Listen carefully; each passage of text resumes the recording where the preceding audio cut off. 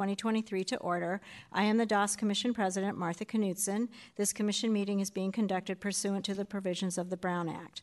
As noted on the agenda, members of the public may observe this teleconference meeting via sfgovtv.org and sfgovtv channel 78, and they may offer public comment by calling the published public comment phone number. I'd like to welcome the members of the public and staff who are watching us live on sfgovtv. The Commission asks and thanks for your patience during these unprecedented times. We respectfully ask the public to have patience and expect delays and gaps during the meeting, particularly during public comment. To eliminate background interference, all panelists and presenters that are presenting via WebEx are asked to mute themselves when not speaking or waiting to present. The San Francisco HSA DOS Commission acknowledges that we are on the unceded ancestral homeland of the Ramaytush Ohlone, who are the original inhabitants of the San Francisco Peninsula.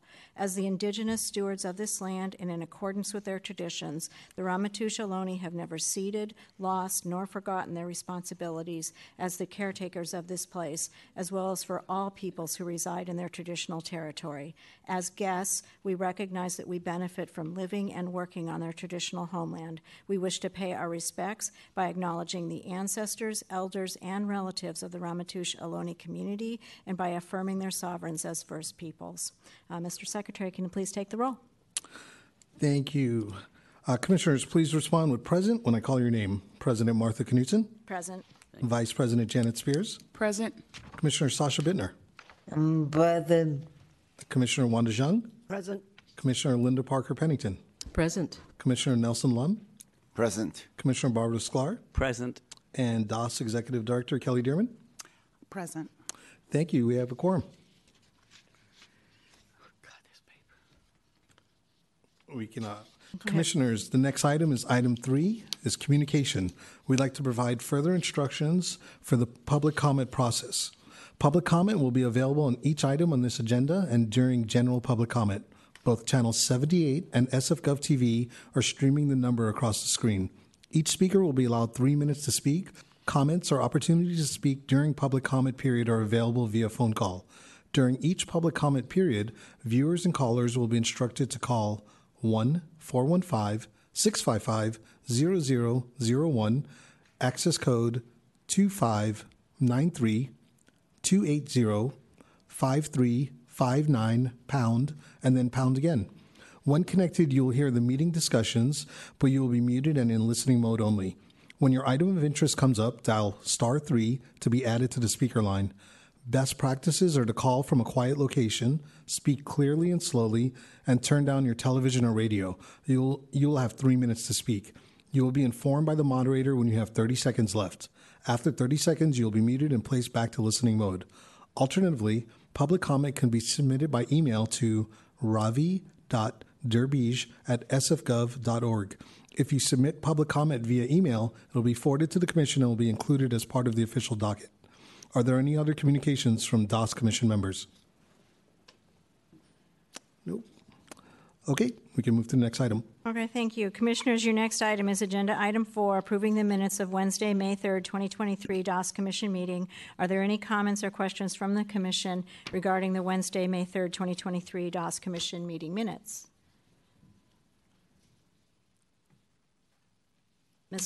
Seeing none, Mr. Secretary, do we have anyone from the public who wishes to comment on this item? Do we have anyone from the public who wishes to comment? Moderator, do we have any callers in the queue? Thank you. There's no callers. Great, thank you. Then hearing no further requests to speak on this item, is there a motion to approve the Wednesday, May 3rd, 2023 DOS Commission meeting minutes? Moved by Commissioner Bittner and seconded by Commissioner Parker Pennington.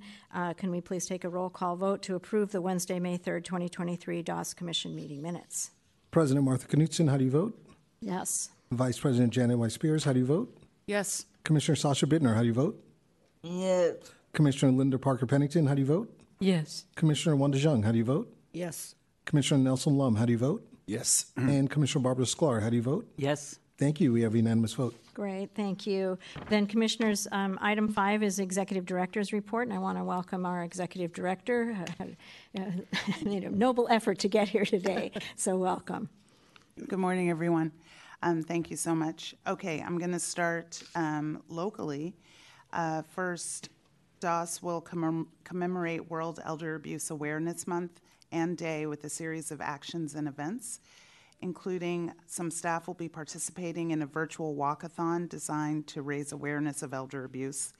We're spotlighting our APS staff on our social media channels to bring awareness of all of our staff, bring awareness of what all of our staff does to protect elders and prevent abuse. And we're participating in a press conference and a panel discussion on World Elder Abuse Awareness Day, which is June 15th, to raise awareness in the media about these critical issues.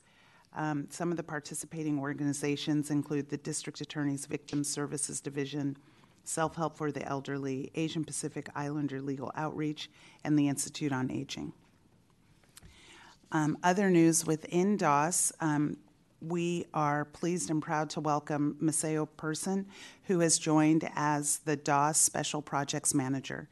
In this role, Maceo will take lead on department projects focused on the disability community and LGBTQ+ community. He joins with a wealth of experience in both community-based organizations and local government. In community, Maceo began his work in Oregon, where he joined Basic Rights Oregon to pass LGBTQ+ inclusive non-discrimination and domestic partnership laws.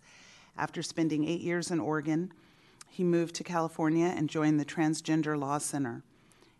There, at TLC, he mobilized transgender, nonconforming, and allied communities to secure trans-inclusive healthcare policies and strengthened California non-discrimination laws. He also managed and oversaw the TLC portion of San Francisco's trans employment program. Unfortunately, he could not be with us at today's commission meeting as he's currently participating in the AIDS Life Cycle. It's a 545-mile bicycle journey from San Francisco to Los Angeles, designed to provide a positive, life-affirming experience for people affected by HIV/AIDS and stigma around HIV/AIDS, and to support the work of the San Francisco AIDS Foundation and Los Angeles LGBT Center. So he will be here at the meeting in July, so you can all meet him personally, but we're super happy to have him with us. Also, locally, as you all know, budget matters are underway, and we will be presenting at a hearing next week, June 15th, to defend our budget to the Board of Supervisors, and we are hopeful that everything will go fine. I don't have any news to report on, any other news to report on that. And at the July meeting, I won't be here, but our Deputy Director, Cindy Kaufman, will be here to present on what, how well we fared in the budget. Okay, on a state level, you all know that the governor released his May revision. I think that was last week. So that kicks off the last month of budget negotiations at the state. The state has until June 15th to pass a balanced budget. And the governor, in his May revise, focused on prudent fiscal planning, resilience, and restraint in spending. And it also points to some of the growing risks that could impact the state budget, higher interest rates, uncertainty of financial institutions, and the delayed tax receipts until October of 2023. So because of this, there are some vulnerabilities, and so we're all being cautious. So the governor did propose to balance the budget by using several tools such as spending reductions and pullbacks, delayed spending, some shifting of funds, and using some of the safety net reserve withdrawal.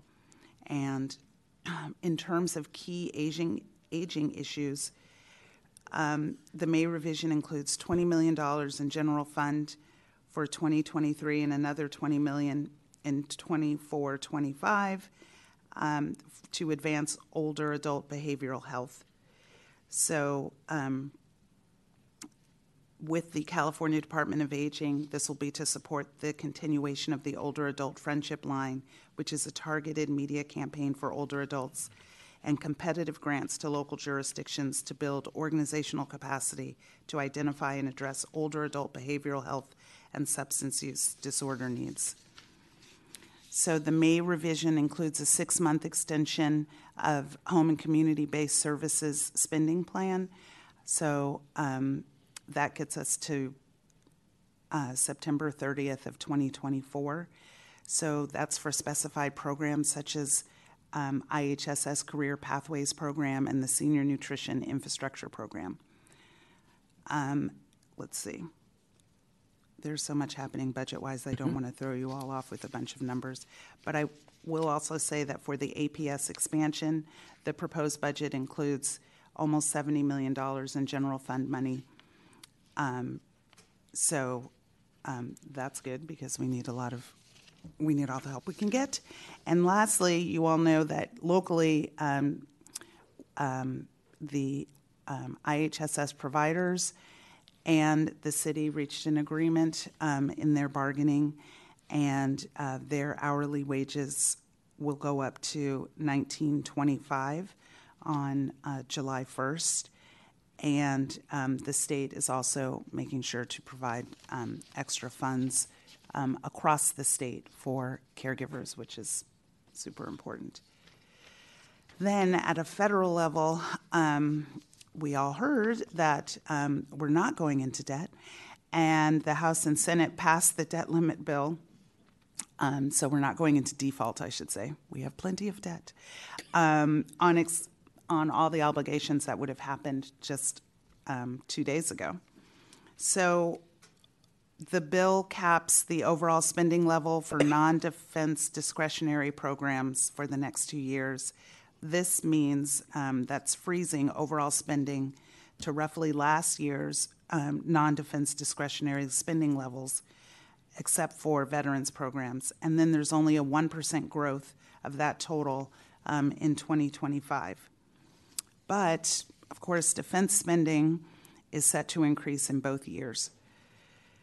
So the good news is that the COVID-19 relief funding clawbacks will not affect any of the funding states have already received, nor will it affect funding that AAAs have received either from states or the federal government, or funding that has been obligated at the local level to providers.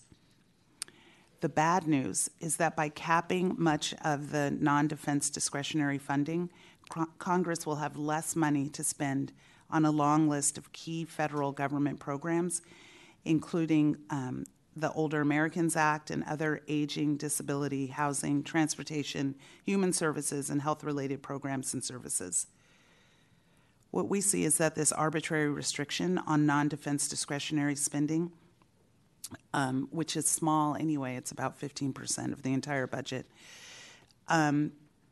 part of the federal budget not projected to grow beyond the size of the economy or to cause future deficits. This is deeply disappointing, and in the long run, will have an ineffective solution to addressing the nation's long-term debt. So there will be a lot of advocacy that will be needed on the federal level around this, because just the things that I listed, housing, transportation, disability, all of those things are only going to get worse, and ignoring the problem does not help it.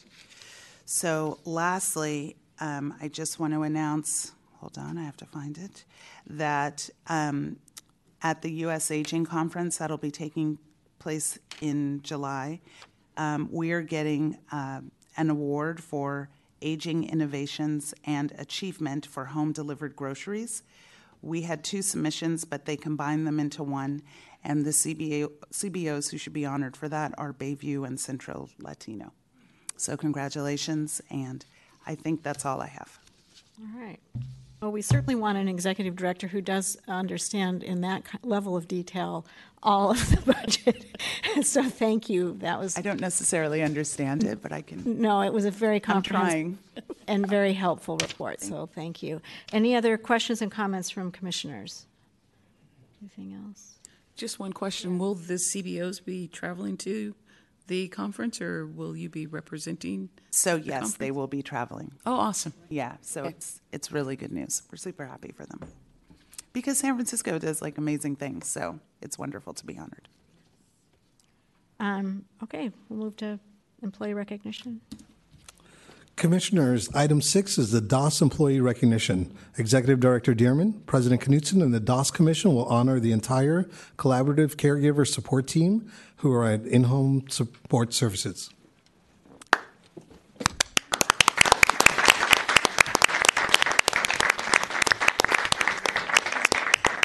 Great. While you guys are moving up, I'm going to say all these wonderful things about you. The Collaborative Caregiver Support Team, CCST program, was created to enhance in-home supportive services for the elderly and adults with disabilities who live in permanent supportive housing sites. Through a collaborative approach, the CCST model embeds a team at each designated site consisting of a dedicated IHSS social worker, on-site case managers, property managers, and Homebridge. The aim is to improve residents' health outcomes, reduce evictions and lease violations, and increase connections to vital home care support.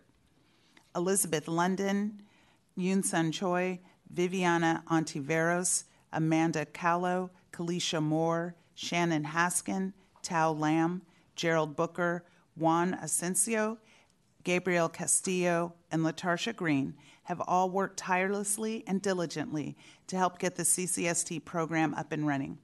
They have helped strengthen our partnership with PSH residents and community partners. Their flexibility, dedication, and advocacy in making this new program a success is above and beyond and greatly appreciated. Our CCST program began in November 2021 as a pilot with one social worker in 3 sites. The CCST unit and their hard work and dedication has contributed to the success of this program. This talented and dedicated group of social workers serve IHSS client and permanent supportive housing sites with a client-centered approach. Through their thoughtful and collaborative work, this team has served clients in need of IHSS services as well as decreasing barriers to service. CCST social workers assist in applications, education on IHSS services, and assess recipients for services to remain safely in their home. Due to the efforts of the CCST program, this program has grown to 64 sites and has successfully enrolled new recipients and increased referrals at PSH sites. We at IHSS and DOS would like to recognize and thank all the members of the CCST team for all their hard work and dedication, and let them all know how fortunate we are for their commitment to this project. Thank you all again, and congratulations on being the June DOS Employees of the Month.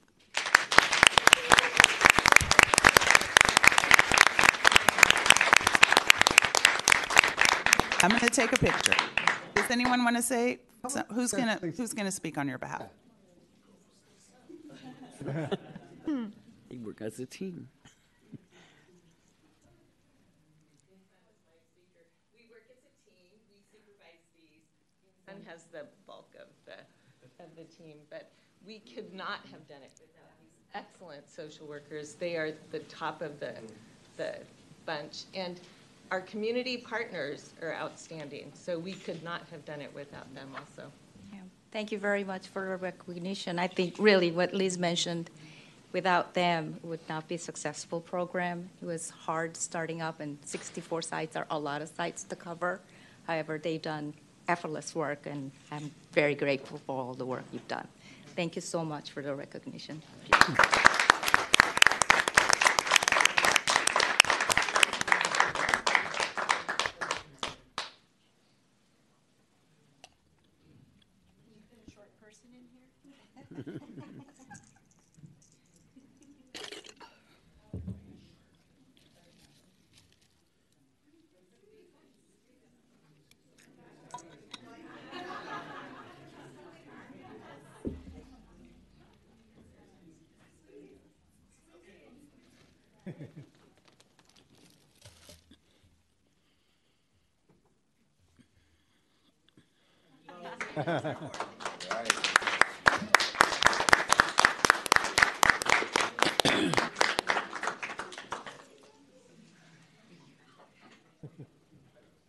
Congratulations, you guys.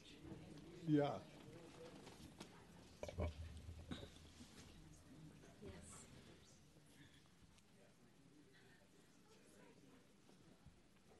The one thing I just want to say to you all is IHSS is near and dear to my heart, as you all know, having come from the public authority. And this is really showing what IHSS can do and how when we all work together, it can be so fantastic. So I really thank you all. This is a model, I think, for the entire nation to look at for how if we all work together, we can really get things done to work so great for the people that we serve. So I just want to add an additional thanks for all of that.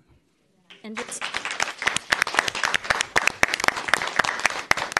on behalf of the commission, I also just want to underline everything that was said today. I have a feeling you all do even more than what we just talked about today. I bet you it's on top of other things, and I really appreciate that you are the people who step up and do that for our most vulnerable population. So thank you on behalf of the commission as well.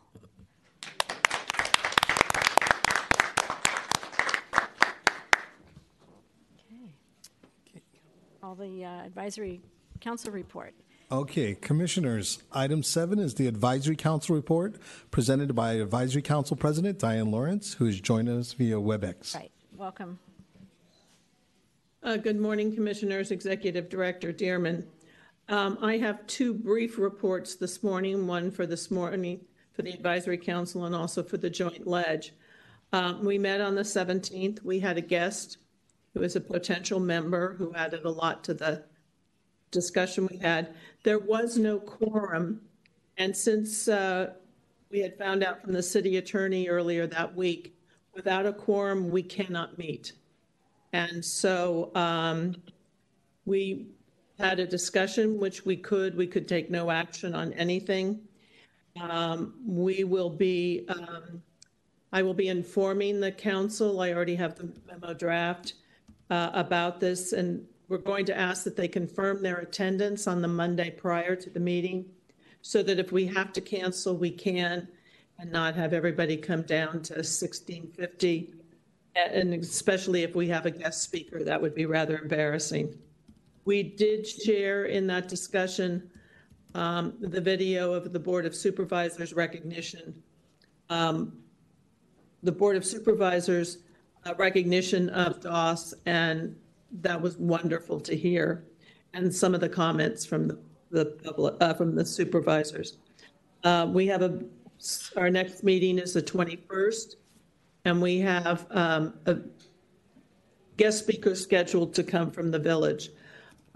We also did a brief discussion on a letter of support regarding AB 229, which would modernize the in-person requirement of the Brown Act. We will be discussing that at our next meeting and finalizing and getting that ready for approval. So that was it. Are there any questions? Any questions from commissioners? I don't see any. Thank you. Yeah. And just one quick note, we're still struggling with 5 districts to get representation, and Ravi has that list. It hasn't changed. Question? Yeah, go ahead. Could you say more about which districts you're trying to get representation in? 1, 5, 7, 9, and 10. We have reached out to them multiple times. Thank you. So any help would be appreciated. Okay. We're doing okay on commission appointees, but not. And the supervisors are very cooperative in reappointing their representatives, so that's good. But that's still out of 11. That's a large gap. Yeah, that's what's leading to quorum issues. Okay, do we want to call the legislative report then? So it's partially the same issue. We had no quorum, and Cindy and I will have to discuss what we do about referrals. We had a brief discussion. We are 1 member down on the, we have an opening on the council side, and I have people who are interested in filling that, so we're good. And we do have 1 commission member we have 1 vacancy on the commission side. So we will continue to work on that. And hopefully we will have a quorum in June because there's a lot to discuss. So that's it. But I sent you the updated information on the legislation that we had for the meeting. Okay, thank you. Any questions from commissioners on the legislative report we received? Okay, well, but thank you for submitting that. Hi.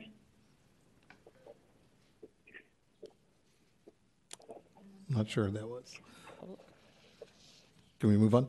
Yeah, the case report. All right, commissioners, item 9 is the case report presented by Daniel We'll see Gallagher. if other people come. Hi, I have another meeting at this time, and I'm listening to the. I muted them. Okay. Take care of it. All right. Thank you. Good morning, commissioners. Executive Director Dearman. Good morning. I'll be rather brief in my remarks as well, and begin with our case programming. As you know, in May, we had Aiden Goodwin, who's a licensed clinical social worker, and Carrie Shell, the Director of Community Support Services at Open House, present the program to encourage active, rewarding, and rewarding lives, or PEARLS. And as you know, that PEARLS is a peer-based model where coaches use problem-solving, activity planning, and connection to additional community resources as tools to help participants develop the skills they need for self-sufficiency. That was an informative presentation and actually very well done by the folks at Open House. So we're very appreciative of them for their time. In June, Dr. Corinne Fergoni, who's a retired family physician who now resides in Humboldt County, California, will present on Medicare privatization and Medicare Advantage and ACO REACH as a threat to seniors in the future of Medicare. This talk will review how Medicare Advantage and ACO REACH, two private, not-for-profit rather, programs are threatening to bankrupt the Medicare Trust Fund and what actions that we can take. So I included a couple helpful links on this interesting topic. So we're looking forward to that.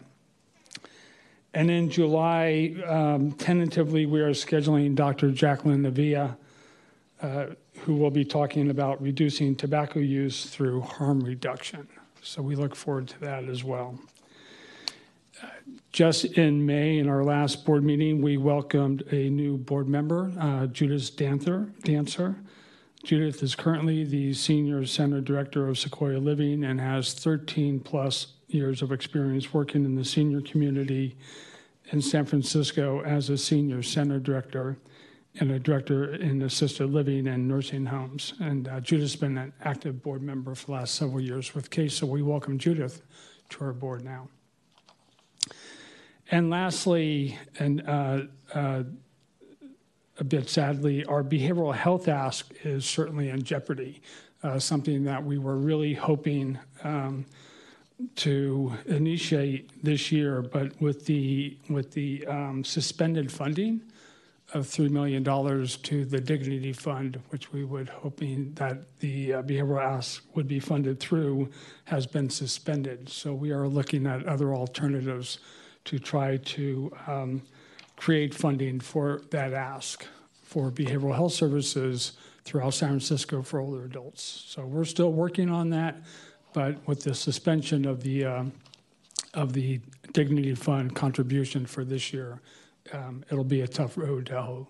So, and that concludes my report. Thank you. Any questions for Mr. Gallagher from commissioners? Seeing none, thank you very much. Thank you. Commissioners, item 10 is general public comment, an opportunity for members of the public to address the commission on matters that are not on today's calendar. Are there any members of the public that would like to address the commission today? Moderator, please open the phone line for public comment. We'll allow some time for callers to submit their request. Moderator, do we have any callers in the queue? There are no callers. Thank you. Commissioners, Your next item is item 11, old business. Commissioners, please indicate by raising your hand if there's any old business that you'd like to discuss. Okay, we can move on. All right, thanks. Then the next item 12 is approval of the consent agenda, and this item, consent agenda, is considered to be routine by the Disability and Aging Services Commission and is acted upon by a single vote of the Commission. There's no separate discussion of these items unless a member of the Commission or public so requests, in which event the matter will be removed from the consent calendar and considered a separate item. And that item today is for the Glide Foundation, an additional amount of $8,185, which would be effective in June 1st, 2023. And you're just supposed to indicate if you do want to have any discussion about that. Seeing none, do we have anyone from the public who wishes to comment? Go ahead. I did have a comment. Sure, I just actually just happened to, a couple of weeks ago, eat over at Glide for the first time in many years, and the food was slammin'. I just have to say, if you get a chance to go over there, do it, because it was amazing. Okay. Okay. I don't think that's enough to have to recuse from this item, so we're fine. Then thank you for that comment. And do we have anyone from the public who wishes to comment? Are there any members of the public who wishes to comment? No. Moderator, please open the phone line for public comment. We'll allow some time for callers to submit their request.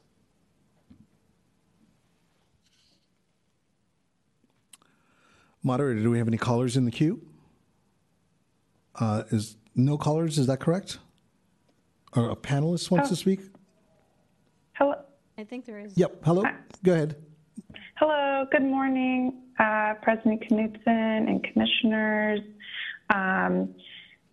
Thank you. My name is Eliana Binger, and I'm the policy manager for Glide. I wanted to thank Tiffany Dang and Tiffany Kearney for their dedication and continued partnership. On behalf of the organization, we appreciate the additional funding for our congregate meals for adults with disabilities program and older adults, this is just for the adults with disabilities program, and we respectfully request the Commission's aye vote. The COVID-19 pandemic highlighted the prevalence of nutrition insecurity among older adults and adults with disabilities and the need for more nutrition support in the community. In March, CalFresh recipients, including more than 70,000 San Francisco households, received their last emergency allotment, which provided a critical boost to their food benefits throughout the COVID-19 pandemic. We are facing a serious collapse of benefits and buying power, and it's going to drastically impact our clients and community members. Some people went from receiving $281 a month to just $23 a month, all while food prices are at an all-time high. The pandemic and the end of additional pandemic-era food benefits has underscored the vital role community-based nutrition programming has in supporting DOS consumers. The provision of nutrition services assists older adults and adults with disabilities in gaining consistent and equitable access to nutritious meals, as well as linkage to other important supportive services. Unfortunately, the reimbursement does not fully meet the growing need and cost of missing meals. Further challenges posed by inflation are shared by other DOS contracted providers as well. So we are grateful for your consideration today for this additional funding, which will enable us to continue to combat food insecurity in the city. We look forward to continuing our partnership with DOS to address hunger in our community. Thank you. Thank you, caller. Then are there any other public comments? No more callers in the queue. Okay. Hearing no further requests to speak on this item, is there a motion to approve the June consent calendar? From So moved. Second. Commissioner Sklar and a second from Commissioner Parker Pennington. Can we please call a roll call vote to approve the June consent calendar? President Martha Knudsen, how do you vote? Yes. Vice President Janet Spears, how do you vote? Yes. Commissioner Sasha Bittner, how do you vote? Yes. Commissioner Linda Parker Pennington, how do you vote? Yes. Commissioner Wanda Jung, how do you vote? Yes. Commissioner Nelson Lum, how do you vote? Yes. And Commissioner Barbara Sklar, how do you vote? Yes. Thank you. It's a unanimous vote. Great, thank you, Commissioners. Commissioner, the next item on the agenda are items 13, new business. Items 13A through 13O are action items and will require a vote by the Commission. The first items are 13A, B, and C, which are items for appointment to the DOS Commission and Advisory Council, and we will hear from Commissioner Nelson Lum, who's the chair of the nominating committee. Turning things over to Commissioner Lum. Thank you. As chair of the nominating committee, I have the following report. The nominating committee met on May 31st, 2023, and interviewed Ms. Stephanie Dignam, a candidate for the Advisory Council. Also, there were discussions for nominations of candidates to the position of president and the position of vice president. The commission, the nominating commission, recommended the following. We request a vote by the commission to appoint Stephanie Dignam to the DOS Advisory Council. Should I do all three? Yeah, okay. We also request a vote by the commission to appoint Commissioner Nelson Lum as the Vice President of DOS Commission. Furthermore, we request a vote by the commission to appoint Vice President Janet Spears to the position of President for DOS Commission. And these will be taking effect at our next meeting, right? For the Commission Vice President and President. And then the advisory, yeah. At the next meeting in July, just to be clear. Okay. Correct. Be able to get through this meeting. One chair. Okay. Thank you, Commissioner Lum. Do we have any questions or comments from the commissioners regarding the nomination of Stephanie Dignam? We're going to do each item separately. Yep. Any? And are there members of the public that would like to comment on agenda item 13A? Moderator, please open the phone line for public comment on agenda item 13A. What district is she going to be representing? She's actually just for the commission. No, Oh, she's our. Yeah. Thank you very much. We knew that. And we have no callers in the queue. So actually, we should read the item. The requesting a vote. Oh, so do we just vote or do I need a motion? We didn't read the item, actually. Oh. For the 13A. Oh, then requesting a vote by the commission to appoint Stephanie Dignam to the DOS Advisory Council. Yep. And And there's no public comment. no public comment. We finished comments, so do we have a motion? So moved. From Commissioner Bittner moved and a second from Vice President Spears. Could we have a roll call on that? President Martha Knudsen, how do you vote? Yes. Vice President Janet Spears, how do you vote? Yes. Commissioner Sasha Bittner, how do you vote? Yes. Commissioner Linda Parker Pennington, how do you vote? Yes. Commissioner Wanda Zhang, how do you vote? Yes. Commissioner Nelson Lum, how do you vote? Yes. And Commissioner Barbara Sklar, how do you vote? Yes. Thank you. We have a unanimous vote. Okay, thank you, Commissioners. Then we're requesting a vote by the Commission to appoint Commissioner Nelson Lum to the position of Vice President for the DOS Commission. Do we have any comments by Commissioners? And let me start by saying thank you very much for stepping up to this.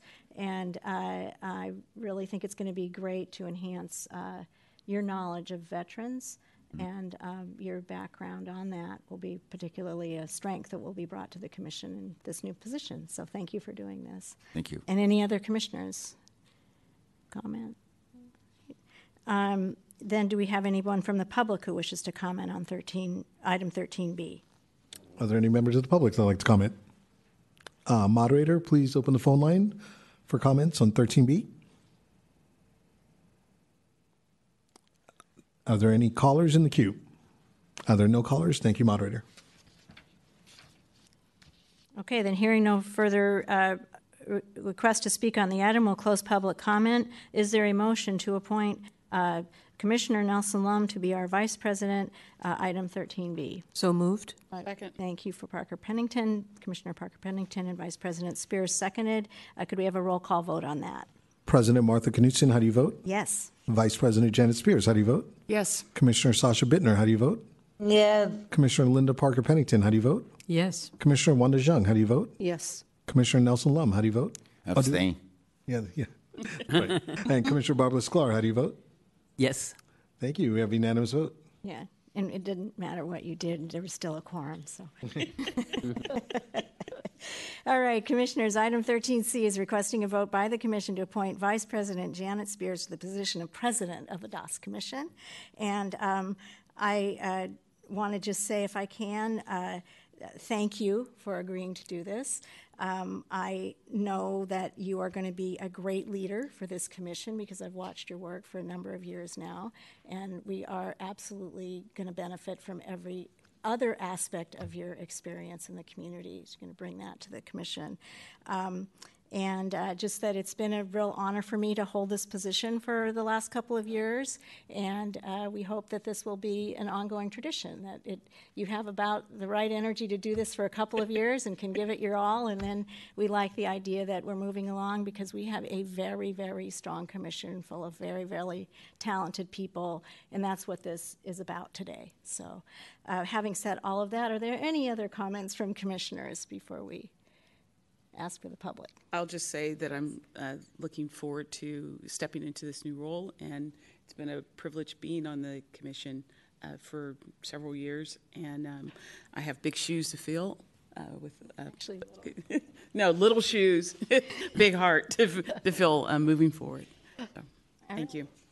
any other commissioners on this? Anything? Okay. Then do we have any comments from the public? Anybody from the public who wishes to comment? Does anyone from the public would like to comment on item 13B? And Mr. Moderator, can you please open the phone lines for comment, public comment on 13B? Are there any callers in the queue? No callers for this. Got it. Thank you. No callers. Okay, great. Then hearing no further request to speak on the item, we'll close public comment. Is there a motion to approve item 13C? And again, just to be clear, this will be effective as of the next meeting, our July 19th meeting, just to provide continuity today in terms of me finishing the meeting. Do we have a motion? So moved. Commissioner Sklar and Second. thank you. Commissioner Lum, can we take a roll call vote to approve item 13C? President Martha Knudsen, how do you vote? Yes. Janet Spears, how do you vote? You abstain? Abstain. Commissioner Sasha Bittner, how do you vote? Yes. Commissioner Linda Parker Pennington, how do you vote? Yes. Commissioner Wanda Zhang, how do you vote? Yes. Commissioner Nelson Lum, how do you vote? Yes. Commissioner Barbara Sklar, how do you vote? Yes. Thank you. We have unanimous vote. Congratulations. Yeah. All right, Commissioners, item 13D, moving along, requests authorization to modify the existing grant agreement with the Asian Pacific Islander Legal Outreach, APILO, for the provision of elder and dependent adult abuse prevention program for the period of July 1st, 2023 through June 30th, 2025, in the additional amount of $300,000 plus a 10% contingency for a revised total amount not to exceed $638,252. And Ben Saucedos will present the item. Welcome. Thank you. Dear Commissioners, Director Dearman, we are requesting authorization to modify the existing grant agreement with APILO for the provision of elder and dependent adults abuse prevention program. Adult Protective Services is mandated to engage in elder abuse prevention activities and outreach, which has always been done through grants to our community partners. The Board of Supervisors recently allocated additional funds for outreach activities to APS constituent victims of abuse and emphasized an outreach to non-native English clientele. The packet before you highlights the planned additional reach these funds will secure within this community. APILO has been providing a resource through an elder abuse task force, and proposed changes will also increase outreach through community events, training and education for mandated reporters, and collaboration in expanding and developing a coordinated system for responding to elder abuse by working with frontline service providers who do the daily work with limited English proficiency seniors and adults with disabilities. This modification would also provide additional units of service distributing educational materials in multiple languages to the public, frontline service professionals and caregivers, and APS, and DA Consumer Fraud Unit, as well as working with the Veteran Services Office to help in the identification, prevention, and treatment of elder abuse, neglect and exploitation, and scams specifically targeting the API community members. Languages of educational materials include, but are not limited to, English, Chinese, Tagalog, Korean, Vietnamese, and Spanish. Thank you. Okay, thank you, Mr. Sesteros. Are there any comments or questions from the commission on this item? I have a question. Go. Commissioner Jung. A comment and question. First of all, I just want to say I'm very pleased to see that the service is in place, and especially in terms of ensuring that there is language appropriate as well as culturally appropriate service being provided. What I just wanted to clarify in terms of question is I appreciate how clearly it's outlined under the memo about the use of the funds under this modification for service to be provided.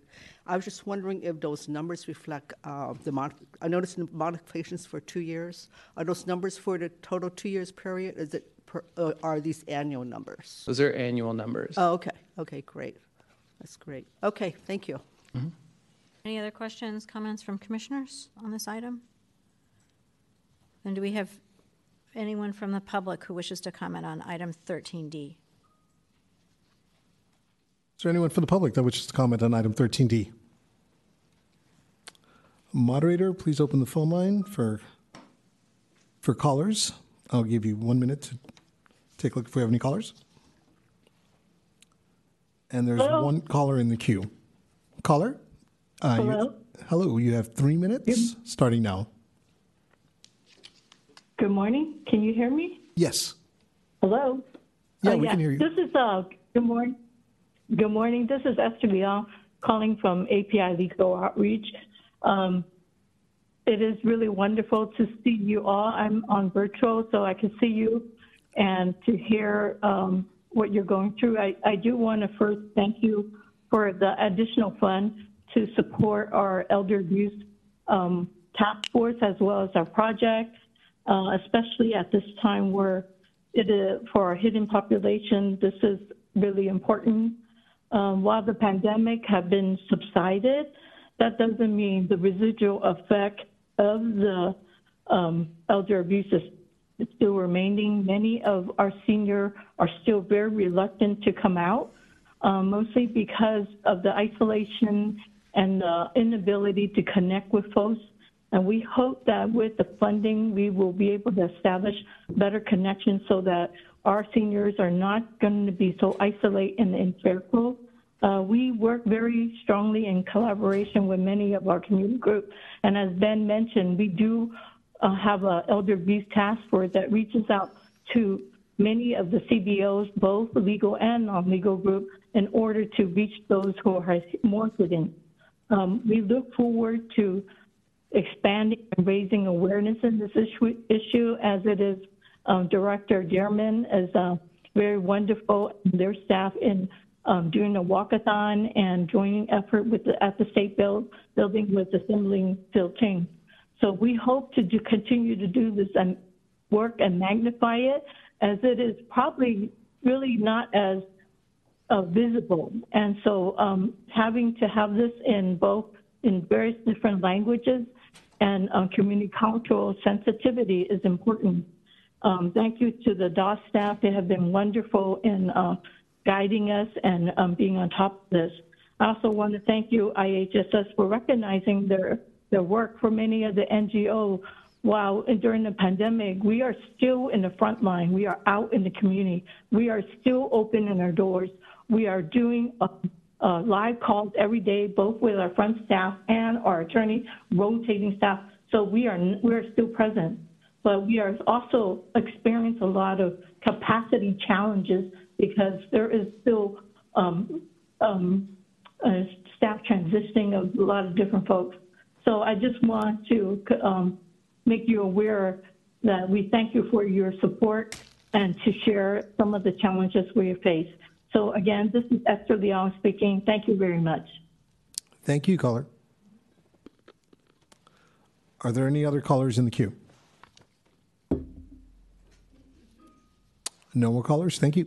Okay, great. Then hearing no further requests to speak on the item, we'll close public comment. Is there a motion to approve item 13D from commissioners? So moved. I think I'm going to do Commissioner Chung and then Vice President Spears. I have moved and seconded an approval of 13D.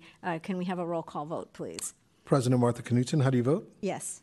Vice President Janet Spears, how do you vote? Yes. Commissioner Sasha Bittner, how do you vote? Yes. Commissioner Linda Parker Pennington, how do you vote? Yes. Commissioner Wanda Zhang, how do you vote? Yes. Commissioner Nelson Lum, how do you vote? Yes. Commissioner Barbara Sklar, how do you vote? Yes. Thank you. We have a unanimous vote. Great, thank you, Commissioners. The next order of business is Agenda Item 13E, requires a vote by the Commission. It is review and approval of fiscal year 23-24 California Department of Aging, CDA, Area Plan Budget, the associated contract, AP 2324-06, and all subsequent amendments. And Genevieve Herrera will be presenting this item. Welcome. Good morning, Director Dearman and Commissioners. I am Genevieve Herrera. I am the Senior Budget Analyst supporting the DAS Community Services programs. I am presenting today for your review and hopefully your approval the fiscal year 23-24 Area Plan grant budget allocations. The Area Plan grant program includes state and federal funding for our Older American Act and Older Californians Act programs. And in fiscal year 24, next year, the award that we have received for our baseline is about $8 million. That is a 5% increase in total award over last year's baseline allocation. We plan to use these grant allocations to meet current demand, and we do not anticipate any impact on services. And so we would like to request that the DAS Commission approve these allocations and the enclosed draft contract in your packet, including all subsequent amendments that may happen throughout the course of the fiscal year. Okay, great. Thank you so much. Are there any comments or questions from Commission on the packet we received? I just have one. Given what we heard from a federal perspective and what might happen, maybe this is for Kelly, this baseline is firm, or could the subsequent amendments be in the negative? That's what I'm trying to understand. So it's a great question. CDA has informed us that the federal awards are dependent on the federal budget process, and so we will be learning from the CDA later on this year about what happens, and we will report back any changes to the Commission. Okay, all right. So it remains to be seen. Okay. This is what it is for now. Okay. Anything else from any comments or questions? I guess I'll say also the state allocations are firm. Oh, okay. Well, that's good. Anything else from commissioners? Seeing none, do we have anyone from the public who wishes to comment on agenda item 13E? Are there any members of the public that would like to comment on agenda item 13E? Moderator, please open the phone lines for public comment on agenda item 13E. Moderator, are there any callers in the queue? There are no callers. Thank you. Okay, thank you. Hearing no further requests to speak on the item, we'll close public comment. Is there a motion from commissioners to approve item 13E? I'll move. I'll go with Commissioner Bittner on moving, and a second from... Second. Thank you, Commissioner Jung. Mr. Secretary, can you please take a roll call vote to approve item E? President Martha Knudsen, how do you vote? Yes. Vice President Janet Spears, how do you vote? Yes. Commissioner Sasha Bittner, how do you vote? Yes. Commissioner Linda Parker Pennington, how do you vote? Yes. Commissioner Wanda Zhang, how do you vote? Yes. Commissioner Nelson Lum, how do you vote? Yes. And Commissioner Barbara Sklar, how do you vote? Yes. Thank you. We have a unanimous vote. Great, thank you. Thank you for all the work that went into that packet. So, that was very informative. Okay. Commissioner, the next order of business is Agenda Item F, requires a vote by the Commission. It's requesting authorization to enter into new grants with multiple providers to provide programs using the Village and the Community Bridge model for the period July 1st, 2023 through June 30th, 2027 in an amount of $3,205,352 plus a 10% contingency for a total amount not to exceed $3,525,887. And Melissa McGee will present this item. Welcome. Thank you. Good morning, President Knudsen, Commissioners, Executive Director Dearman. My name is Melissa McGee. I'm a Program Manager with the Office of Community Partnerships at DAS. I'm seeking your approval to approve the grant agreement with 3 community providers, San Francisco Village, Next Village, and Golden Gate Senior Services, for the provision of village programs. SF Village and Next Village provide village model programming, while Golden Gate Senior Services provides community bridge model programming. The Village Model is a membership-based program. Staff, volunteers, and members coordinate a variety of services to support independence and aging in the home of choice. Village members pay a nominal membership fee that encourages and includes use of volunteers for delivery of services and educational activities designed to promote awareness of aging and aging-in-place resources. Volunteers assist in providing or securing activities such as gardeners, handy persons, legal, or other services. Educational activities include information on community resources and services and other areas that assist awareness of aging in place for the members. The SF Village provides services citywide, and Next Village provides services in District 3. The Community Bridge model blends off-site services with a central site. Off-site services include the development of social networks and community volunteers for delivery of services, while assisting with community service coordination. This model provides the same volunteer and educational activities as the Village model, with the addition of a central location. The Bridge model focuses service in District 1, but is open to residents of other districts. I request your approval to enter into this contract. Are there any questions or comments? Any questions or comments from commissioners on these items? Go ahead. Yeah. Ms. McGee, I just have one question. In looking at the various of the 3 grantees, I noticed with the San Francisco Village model, there's one unique service objective, and that's to provide 500 hours of care navigation. Can you talk a little bit more about that? Yeah, that is, they're the incumbent, and that's something they're adding in this new contract. So they're going to train their volunteers on offering this additional service of helping people identify where they, helping them navigate the system, whether that's medical providers, community resources or services, or other things they may need either through the DAS program or other services. That sounds great. Do you think potentially that would be expanded to the other grantees at some point to provide a similar service? It's certain, we'll certainly talk to them about that. Okay. At the moment, just the Village is doing it, though. Yeah. Sounds great. Thank you. Any other comments or questions from commissioners? Okay. Yeah, I also thank you for noting that. It jumped out at me as well, and it just seems like comprehensively this is a much more enhanced Village community bridge model that keeps sort of enhancing on itself, right, through the whatever's succeeding. Mm-hmm. We're lending those ideas to other areas of the city and other programs, and it seems very innovative. So I was happy to see how this was explained in a sort of a comprehensive way through this. So yeah, I hope that they do a good job. So it's exciting. A really interesting thing to see how it pans out. Yes. Yeah. And on an overall increased understanding and better outreach around DOS services as well, more of an integration.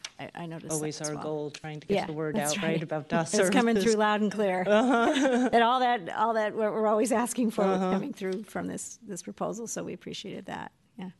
Okay, anything else from commissioners, and do we have any public comment? Are there any members of the public that would like to comment on item F? Moderator, please open the phone line for public comment on agenda item F. We'll allow some time for callers to submit their request. Moderator, do we have any callers in the queue? There are no callers. Thank you.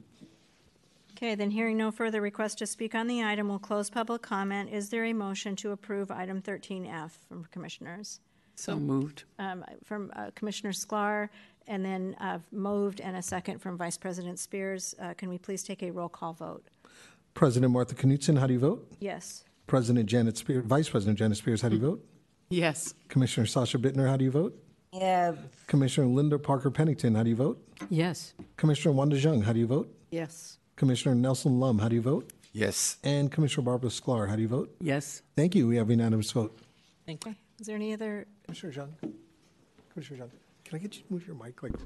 Yeah, just make it. Was there? Did you want to make a comment? Yeah. Please. Yeah. Perfect. Yeah. It's better.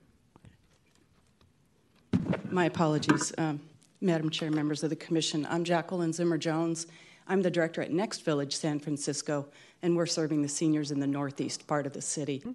I just wanted to thank you for your support, and I wanted to mention some changes that have happened since this contract was initiated 3 years ago. I want you to be aware that we do have a formal office now. It's located at 704 Filbert Street, and it has increased the number of people that come to our office. We've increased our membership and our volunteers as a result of having that building there. It's right next door to Victoria's Pastry, so we offer. It's a dangerous location, but we like it. So anyway, that's been really instrumental in helping us generate more recognition of the village and the village model. And I wanted to also mention that we are the only village in the nation with a podcast, and that is hosted by two of our members who are volunteers. And it is a fantastic podcast. It's called Not Born Yesterday, and it is starting to reach it's got some real traction, and there's 2 new podcasts every month. So that's a piece of what we're doing that's innovative and brings attention to all sorts of topics that pertain to aging and in the United States. So I encourage you to take a listen to that.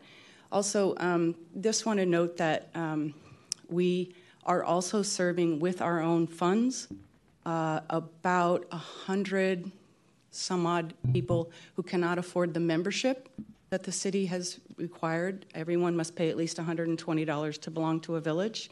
And there are many people in the northeast part of town for whom that dollar amount is out of reach.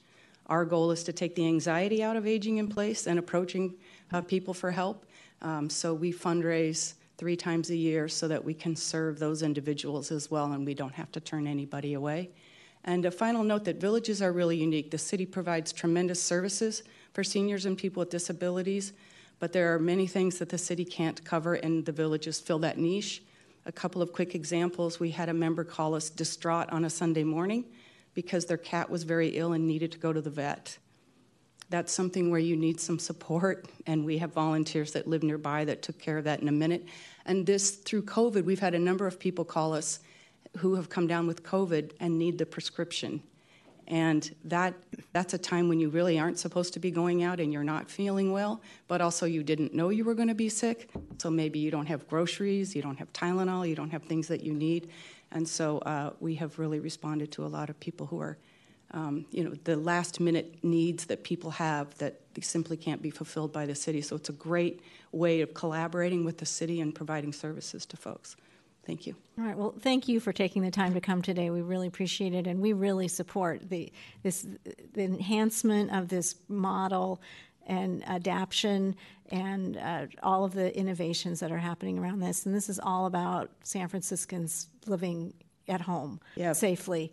And we're just really excited and want to support this as much as we can, and hope that DOS provides that people know about the services that DOS provides as well, Right. and it's a way Oh. of getting the word out there. So there's a Very true much so. integration of Yes. all of this, which is We good. do a lot of care navigating ourselves and the Department of Aging and all its resources. I also brought you a copy of our newsletter. It's about 16 pages long every month, and many of our members still prefer a newsletter in print, and then a copy of our brochure. Terrific. Okay, well, we'll probably visit you at that office now that you've tempted us with the. Thank you. We'd love to have you. What's near it? So, thank Can I you. just leave these with this? Yes. Yeah. Thank you.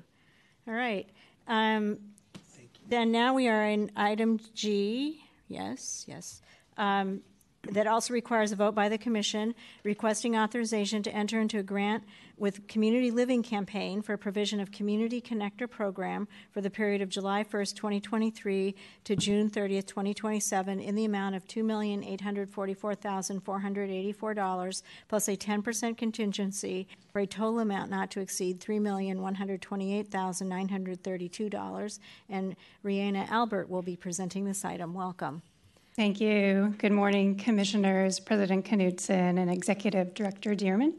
My name is Rihanna Albert, and I'm an analyst with the Office of Community Partnerships. The grant agreement with Community Living Campaign will provide community connector programming to older adults and adults with disabilities.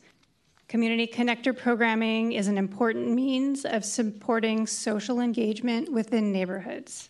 Historically, the Community Connector service model has been specific to neighborhoods that lack a dedicated community center space.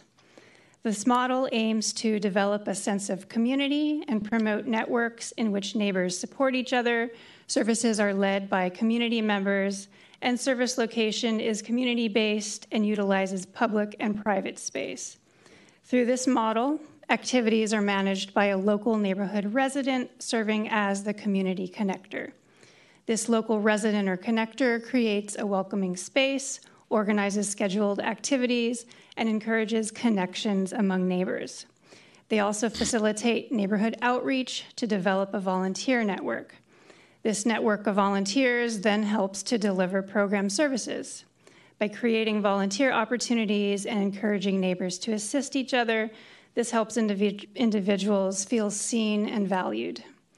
The goals of the program include building community, developing volunteer networks, and fostering age and disability-friendly environments. The grant will help support 8 neighborhood connector programs. Those neighborhoods include Cayuga, Crocker Amazon, the Inner Sunset, Merced Extension Triangle, Midtown Terrace, Mira Loma, Potrero Hill, and Sunnyside. Activities will include a mix of exercise, creative, educational, and social activities. This includes exercise classes, neighborhood walks, writing groups, arts and crafts, and classes on topics like healthy aging and safety and emergency preparedness. Neighbors will also help each other with rides to doctors, dog walking, and other small kindnesses. Participants enrolled in the program report feeling more connected to their community, better informed about the availability of other senior and disability-related programs and resources, and report that program participation has helped maintain or improve their health and well-being. We know that social connections are essential for the health and well-being of older adults and adults with disabilities. These connector programs provide older adults and adults with disabilities with those needed opportunities for community engagement and social connection.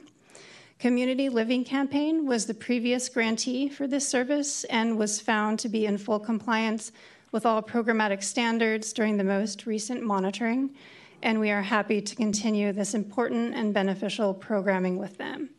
Thank you, and I'd be happy to answer any questions. Do you have any questions from Commissioners? Go ahead, Commissioner Sklar. I'm wondering how the communities were selected, and curious because I think often to do something like this, you can do it where there's been someone who's asked for it or you've identified a need, but there's often communities where there's not that ability as strong or there's not a leadership, and are we getting the communities that really need it? Yeah, so these really came out of neighborhoods that lacked a dedicated community center space, and we saw a need in those neighborhoods. So those neighborhoods came together, and that is how this program model sort of evolved.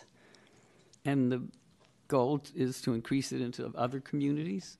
The goal is to reduce social isolation and create social engagement and bring the community together within those neighborhoods that otherwise wouldn't, because they lack a dedicated community center, wouldn't, necessarily otherwise be able to create those connections with each other. Right. Thank you. One follow-up question: are there communities that lack neighborhood centers that are still missing, or are we covering them all with this model? That is a great question. So I'm not sure if there are others that are currently lacking. I do know that this program model covers District 7, District 10, and District 11 out of all of the 8 neighborhoods. So it is quite a large area of San Francisco that's covered currently, but we could always look at, see if there's, any gaps in other neighborhoods.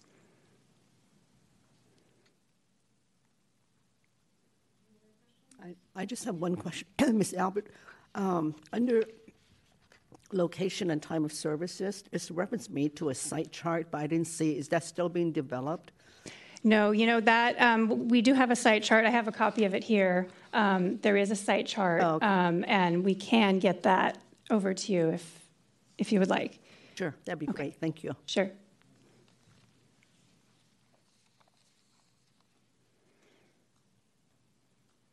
Questions? One slight question, did this include expansion to new neighborhoods? So you mentioned the 8 and you listed them. Are some of those new? No, so those are all existing. Okay. These are, we're going into a new grant term, and these are existing neighborhoods that are being served. Okay, great. And then there was one element of it where I guess you were targeting people in need of community connector program. That was one of the criteria and how would you define that? Those that are in need? Yeah, just. I guess it sort of stood out as something I hadn't seen in. Right. I think for folks that are in those neighborhoods that lack a dedicated community center space are kind of seen as in need because they might not otherwise, go out and create social connections. So just by being in that neighborhood could be seen as a need. Okay, that answers it. I just wondered if there was specific individual criteria or anything like that. Not really. No. Yeah. Okay. Yeah. All right. Anything else from other? Yeah. Good morning. When you identify a location for for the activities that whatever activities you guys are going to be carrying out, what kind of outreach, or what method of outreach? So Community Living Campaign is doing a lot of outreach. For example, they mail out paper calendars to the community and to participants. They have an email newsletter that goes out. They send emails and text messages. They make phone calls.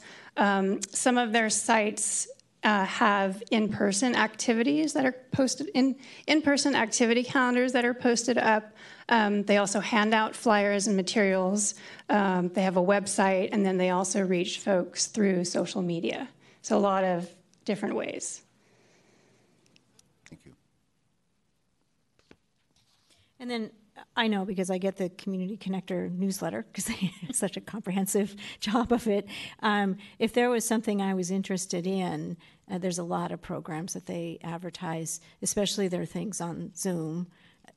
It's true that anyone could participate if they are otherwise qualified, right? If there's a senior component to it or disabled. Correct. Yeah. So to qualify, you just need to be 60 and older or 18 and above with a disability. Right.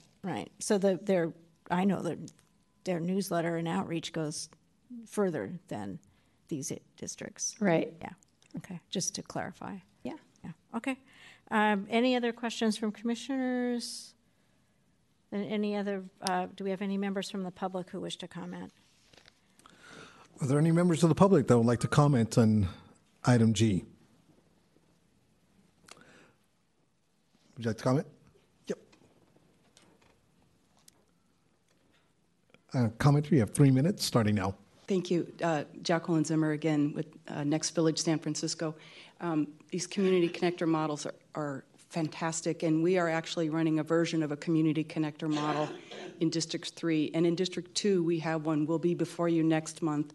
We call it D2U, which is we're sort of it's a little, we do the same thing. We provide, it's an area that doesn't have a dedicated spot for seniors to gather, and so we do outreach, and we're providing programming, about 300 programs a year at District 2 University for people in the northeast part of the city, and we do get people from all over the city that attend our events, and in fact, all over the world when it comes to a Zoom. So there are programs similar to this in the northeast part of the town as well.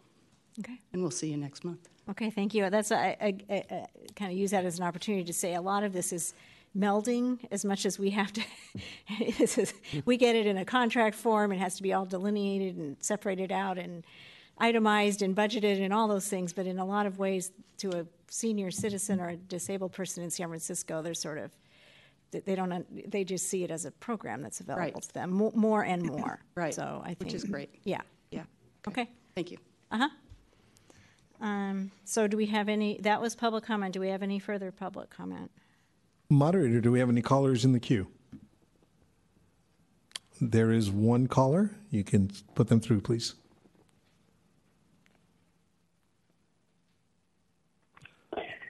Hi, this is Kate Cooker calling from Community Living Campaign. Hello, Kate.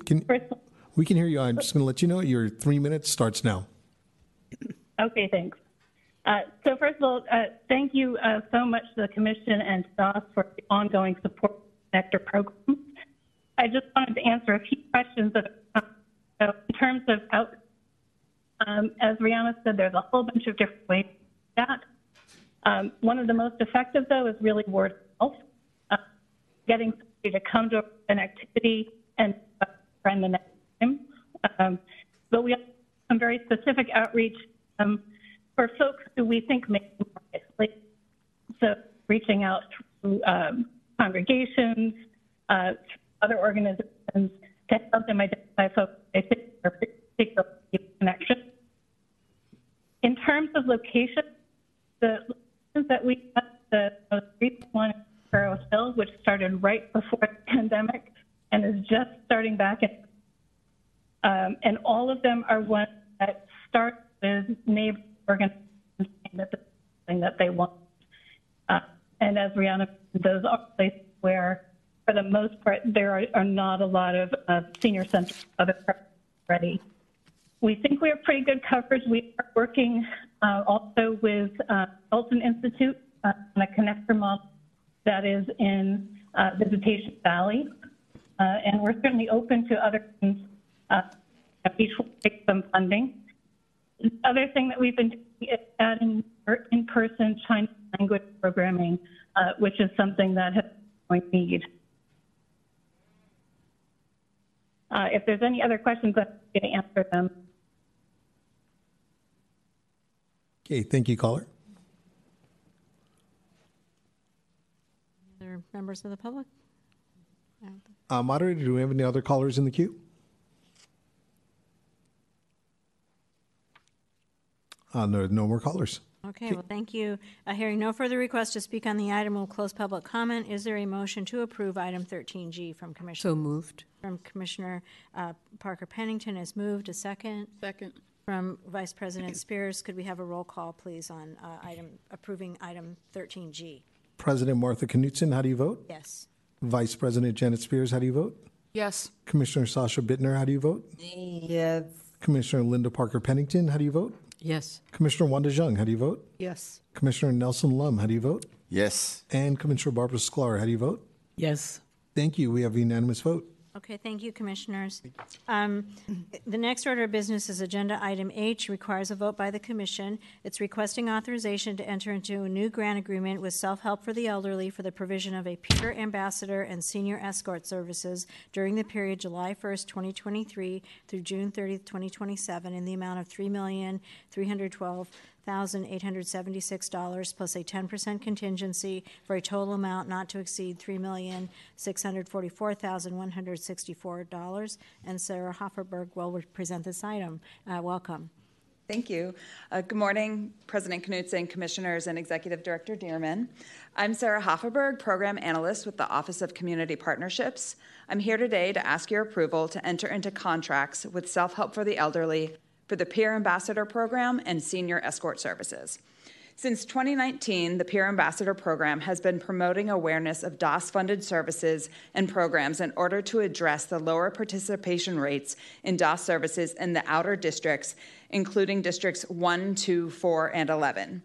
Peer ambassadors create partnerships with a wide variety of organizations, businesses, and individuals in the community who are likely to have contact with or knowledge of older adults and adults with disabilities. Examples include nonprofit organizations, faith-based organizations, healthcare providers, housing site coordinators, libraries, and neighborhood markets. From these sites, peer ambassadors disseminate information about DOS programs and services, utilizing methods such as community presentations, workshops, and distribution of written materials.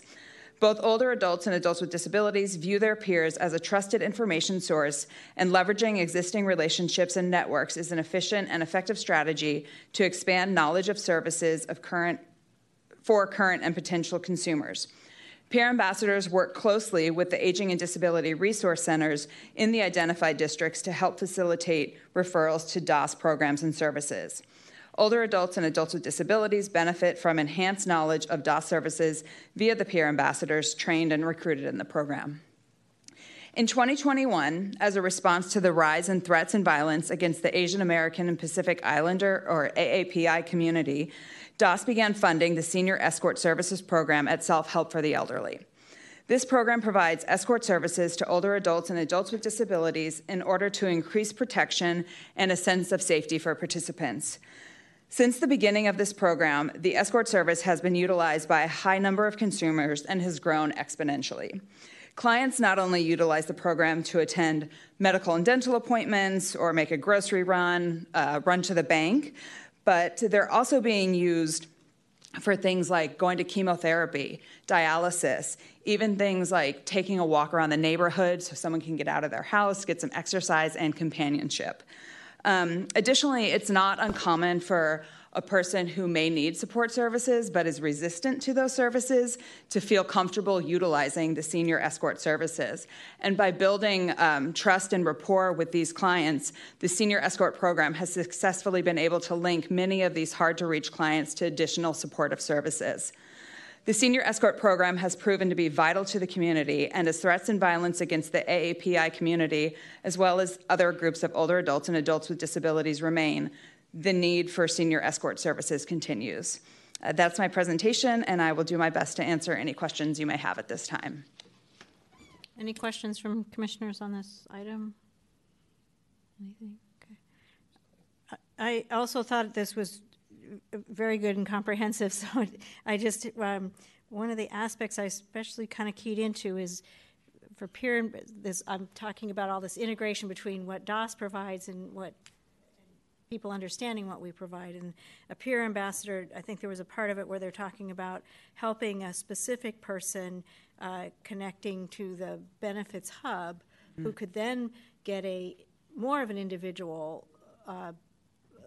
plan if they needed it for services specific to them. Is that, did I read that correctly? Yep. With the DOS hub or an ADRC. Yeah. Yeah. Okay. So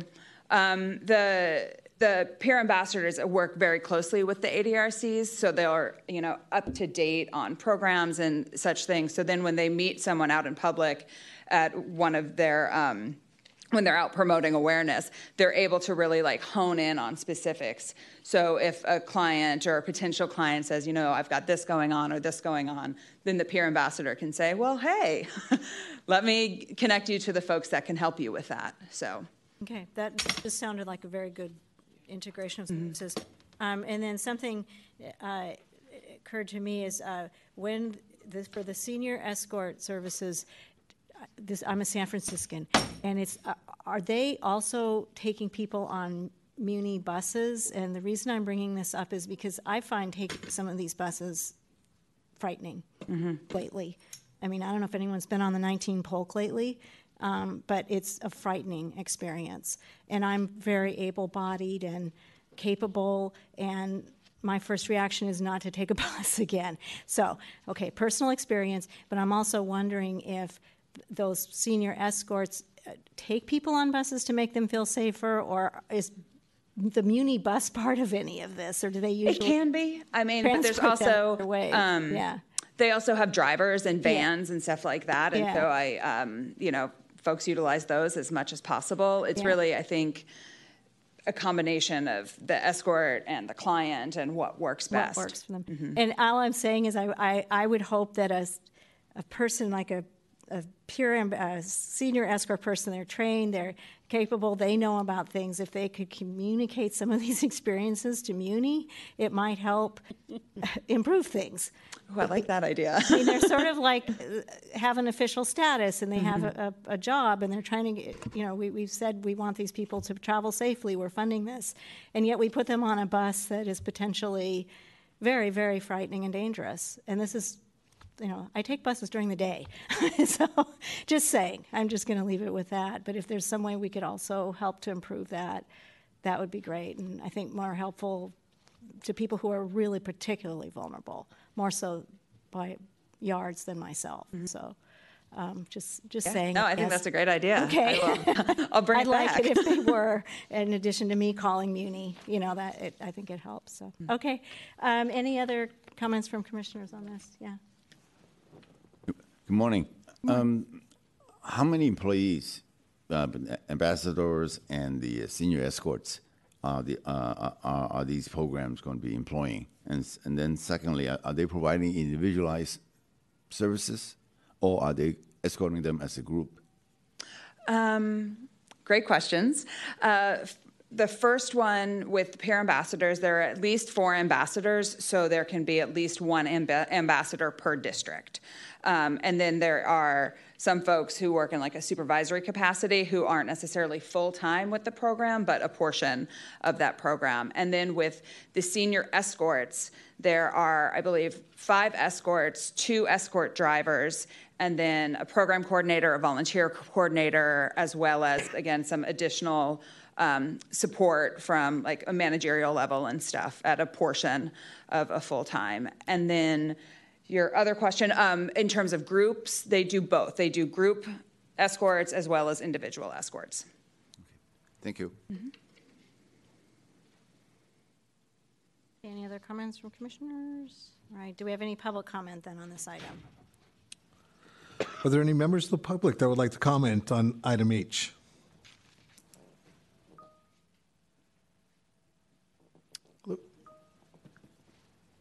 Thank you. Your time is 3 minutes, and we're going to start time now. Okay. Good morning, commissioners. My name is Emily. I'm from Self Help for the Elderly. I'm the Director of Social Services, and this is Yvonne, my colleague, who oversees this wonderful peer ambassador and senior escort program. So first, I want to thank DAS for this funding that actually support these 2 programs. And I personally, and also this program is very vital for our seniors. As you know, like since the pandemic, senior face tremendous challenges, and not only with COVID, but also with isolation and their fear being attacked on the street. And with this program, our senior are able to feel safe again and being social again as well. And it was amazing to see the seniors who would be able to attend the long overdue medical appointments that they didn't want to go, and they are able to attend the Tai Chi classes that they are able to go. Because many of them have experienced like attack on the bus while they're waiting for the bus or at the park. So with this program, we're trying to be like very creative. We do both the trip, we have DMV trips, passport trips, and then we have park trips. And so then the clients will be able to go in trips and also the individual medical appointments, bank appointments that they need.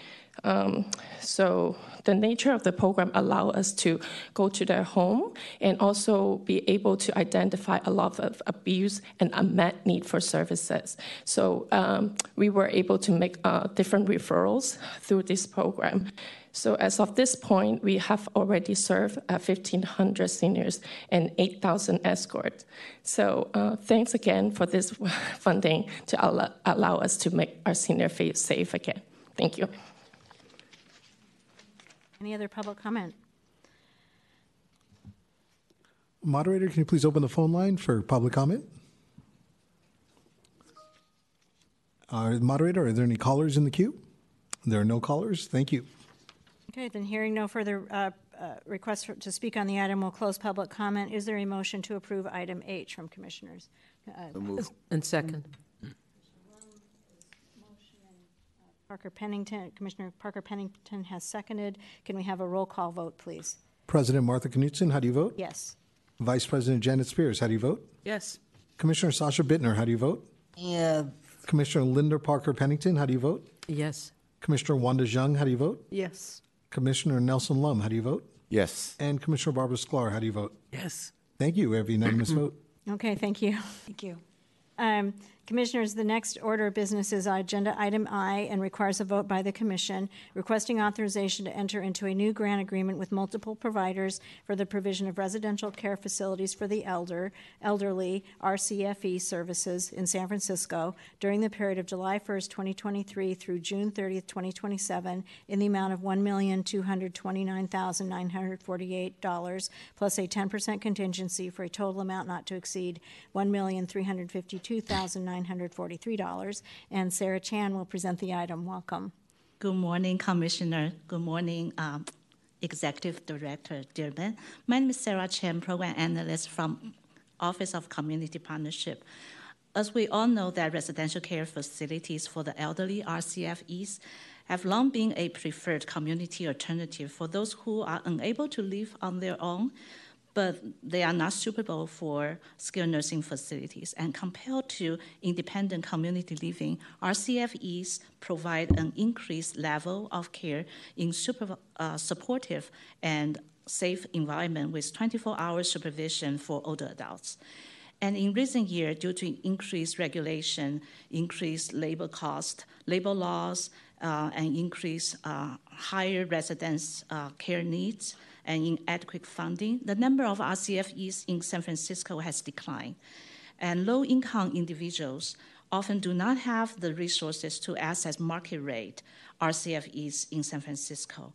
And this grant in front of you will support 2 nonprofit RCFEs with their operational cost so we can retain the affordable RCFE services in San Francisco.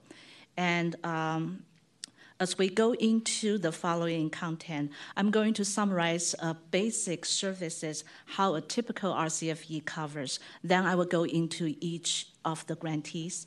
And typical RCFE services include room and board, 24-hour supervision and personal care services, and 3 nutritious meals a day and plus snacks, and housekeeping, laundry services, planned activities, assistance with medication management, and transportation escort services to medical appointment. And so first I'm going to go into Kimochi. And Kimochi founded in and incorporated in 1971. The Kimochi Inc. has long time experience, over 50 years of experience in outreaching and providing ethnically and culturally relevant services to seniors and their families. The Kimochi's RCFE program is at Kimochi Home, which is in the Japantown neighborhood of Western Addition, and it has been a licensed RCFE since 1981, with 20 beds capacity. 8 of the bed is single occupancy, and 12 is double occupancy. And Kimochi Home follows and is in full compliance with all RCFE program requirements in Title 22. The program is oversight by California Department of Social Services, Community Care Licensing, and the residents at RCFE primarily speak Japanese and English. However, the agency does have the capacity to provide multilingual and multicultural support for older adults from Japanese, Korean, Chinese, Filipino, and Vietnamese and communities. And so besides the long-term residence program, there's a couple highlights I want to mention about Kimochi. One is their philosophy caring for their clients. They believe in multicultural, involve the family members in the care. So this is a great opportunity that the whole family is involved in the care. And besides that, Kimochi also offer, besides the long-term, they also offer the respite program.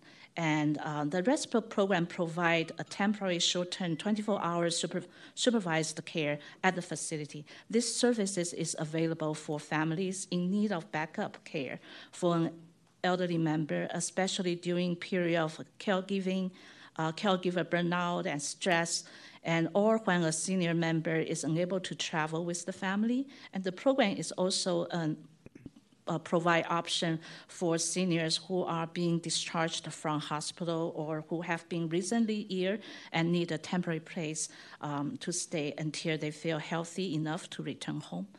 And Kimochi uses a sliding scale to offer subsidies to residents and their potential residents, and who may not afford the full monthly rate. Kimochi is a new grantee with DAS to provide RCFE services.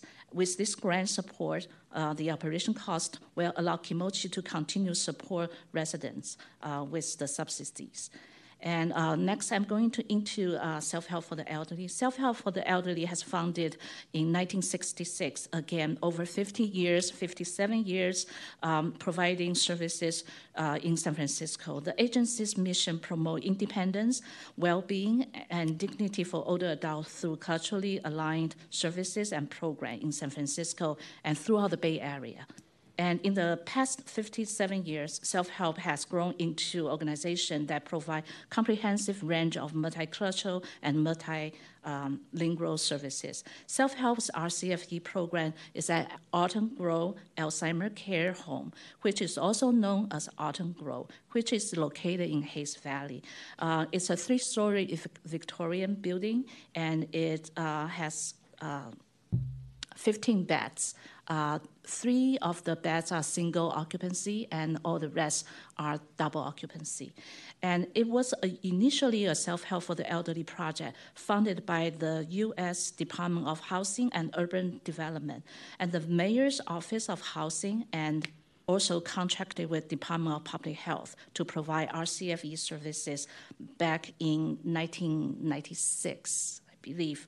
And but in 2018, the DPH contract transferred to DAS, where we believe this is a better fit within our department mission. And Autumn Grove has been a licensed RCFE since 2001 with 15 beds capacity, as I mentioned earlier. Autumn Grove is in full compliance with Title 22 RCFE program requirement with community care license and to provide care for individuals with dementia. And Autumn Grove also needs to meet additional Title 22 requirement in this regulation, which include that they need to provide the staff with additional training and on especially dementia-related topics, medication management, how to handle wandering and aggression and inappropriate behaviors. The facility also required to have a security feature. And and also some fiscal plan modification may be required. So this additional regulation also require that the residents' health condition and cognitive condition being closely monitored and being communicated with the residents' primary care provider. So the grant will support this additional operational cost for self-help. Residents eligible for the program must have a dementia diagnosis and also be qualified as a tenant based on U.S. HUD criteria. 90% of the Alton Grove staff is bilingual. They speak both English and Chinese in different dialogue.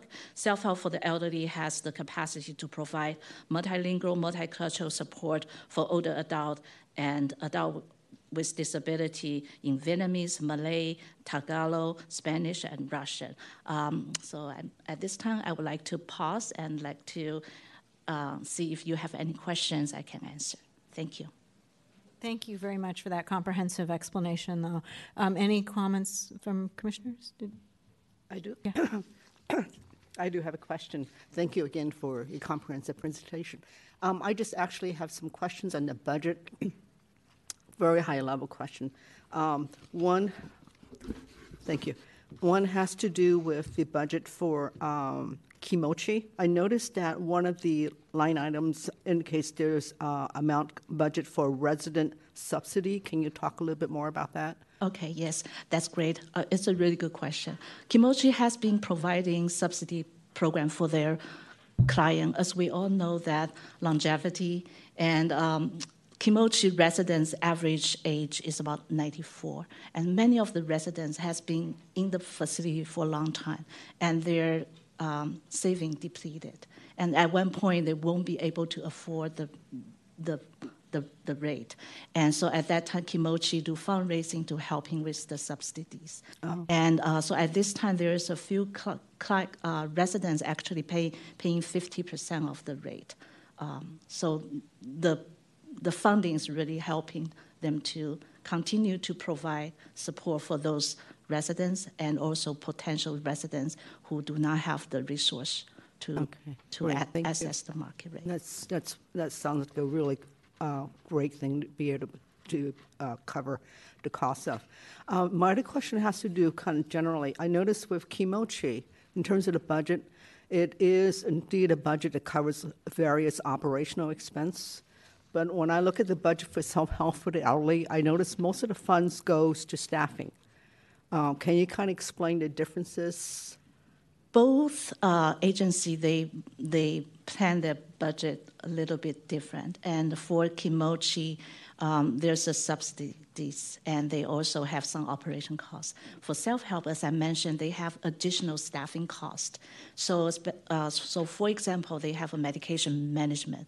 So for people with dementia, they normally need additional assistance with their medication management. Self-help have staff oversee that. And so the staffing cost is really high at self-help. So the funding is really helping them to stabilize the staffing cost. Okay, so they need more help in terms of covering the cost of staffing. Okay. Yes, and also dementia client has, we need more staffing to support the needs.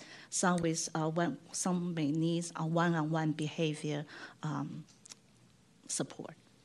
So the staffing really support the program. Okay, thank you. You're very welcome. Questions from commissioners? Then do we have any members of the public who want to comment on this item? Are there any members of the public that would like to comment on agenda item I? Moderator, please open the phone lines for public comment on agenda item I. We'll allow some time for callers to submit their request. Moderator, do we have any callers in the queue? There are no callers. Thank you. Okay, thank you. Then, hearing no further requests to speak on the item, we'll close public comment. Is there a motion to approve item I from commissioners? I move. Second. Commissioner Bittner has moved. A second from Vice President Spears. Can we please take a roll call vote to approve item I? President Martha Knudsen, how do you vote? Yes. Vice President Janet Spears, how do you vote? Yes. Commissioner Sasha Bittner, how do you vote? Yes. Commissioner Linda Parker Pennington, how do you vote? Yes. Commissioner Wanda Jung, how do you vote? Yes. Commissioner Nelson Lum, how do you vote? Yes. And Commissioner Barbara Sklar, how do you vote? Yes. Thank you. We have a unanimous vote. Great, thank you, Commissioners. The next order of business is Agenda Item J, requires a vote by the Commission requesting authorization to enter into a new grant agreement with the Bayview Senior Services and Conard House for the provision of money management services program for the period of July 1st, 2023 through June 30th, 2027 in the amount of $872,688 plus a 10% contingency for a total amount not to exceed $959,957. And Melissa McGee will present this item. Welcome back. Hello, thank you. Good morning again. I'm seeking your approval. Sorry, I had a typo. I'm seeking your approval for the grant agreement with two community-based organizations, Bayview Senior Services and Conard House, for the provision of the Money Management Services Program. Both programs assist participants in managing their personal finances to ensure their everyday needs are met.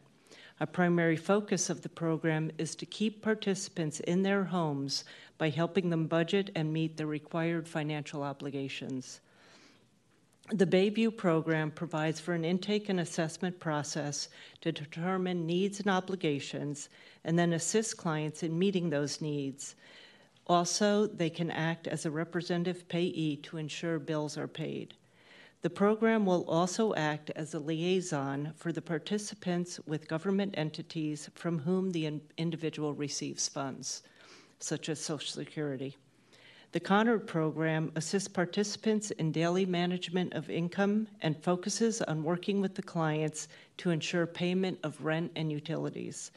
They will also assist in completion and submission of Social Security paperwork so there is no break in income.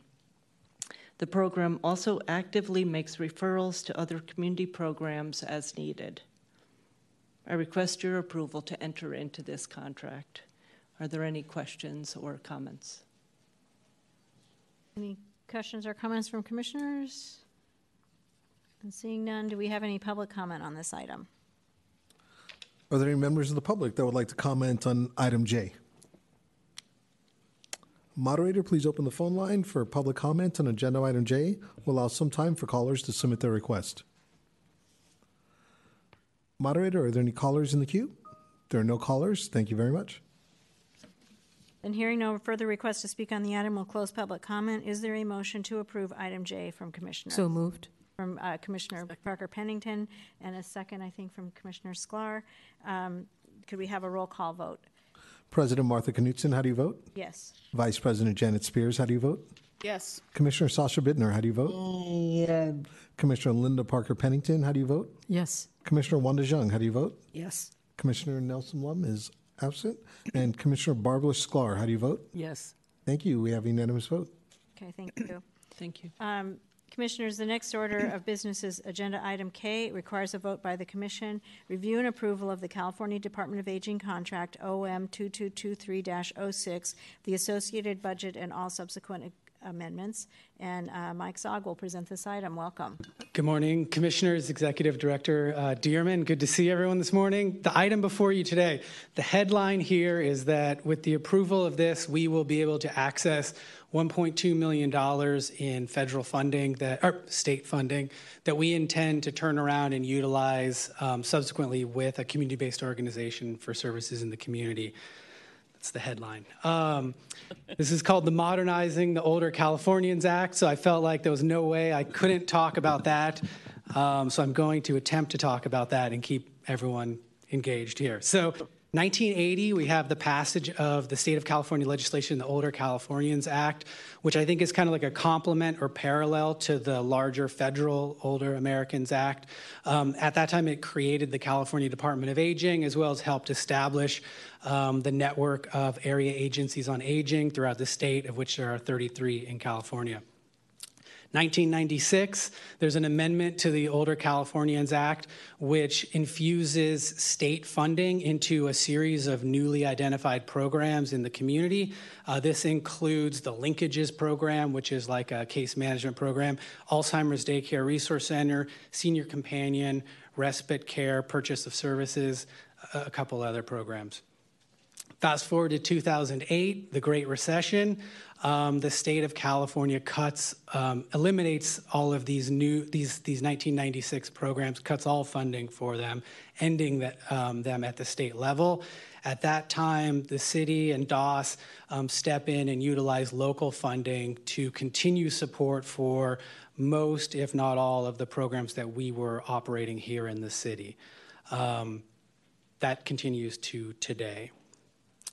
In recent years, there's the California Association of Area Agencies on Aging, which is exactly what its title is. It is all the AAAs getting together and coordinating advocacy efforts and other efforts. I believe Director Dearman is an active part of that organization. They had a 2022 advocacy effort, which included reinforcing or bringing back funding for those 1996 programs. They were ultimately successful in doing that. So we have some funding that has come forward through recent budget processes of past years at the state level. It has now trickled down to the point they've gone through their allocations and things where we are now able to access that funding. So it's here. It's $1.2 million. It has a series of specific categories where we are able to allocate these funds. We are going to, we are here today letting you know we are going to utilize these funds within the aging in place category, which is a broad category that includes a variety of different services, again, designed to maximize people's independence and lives in the community.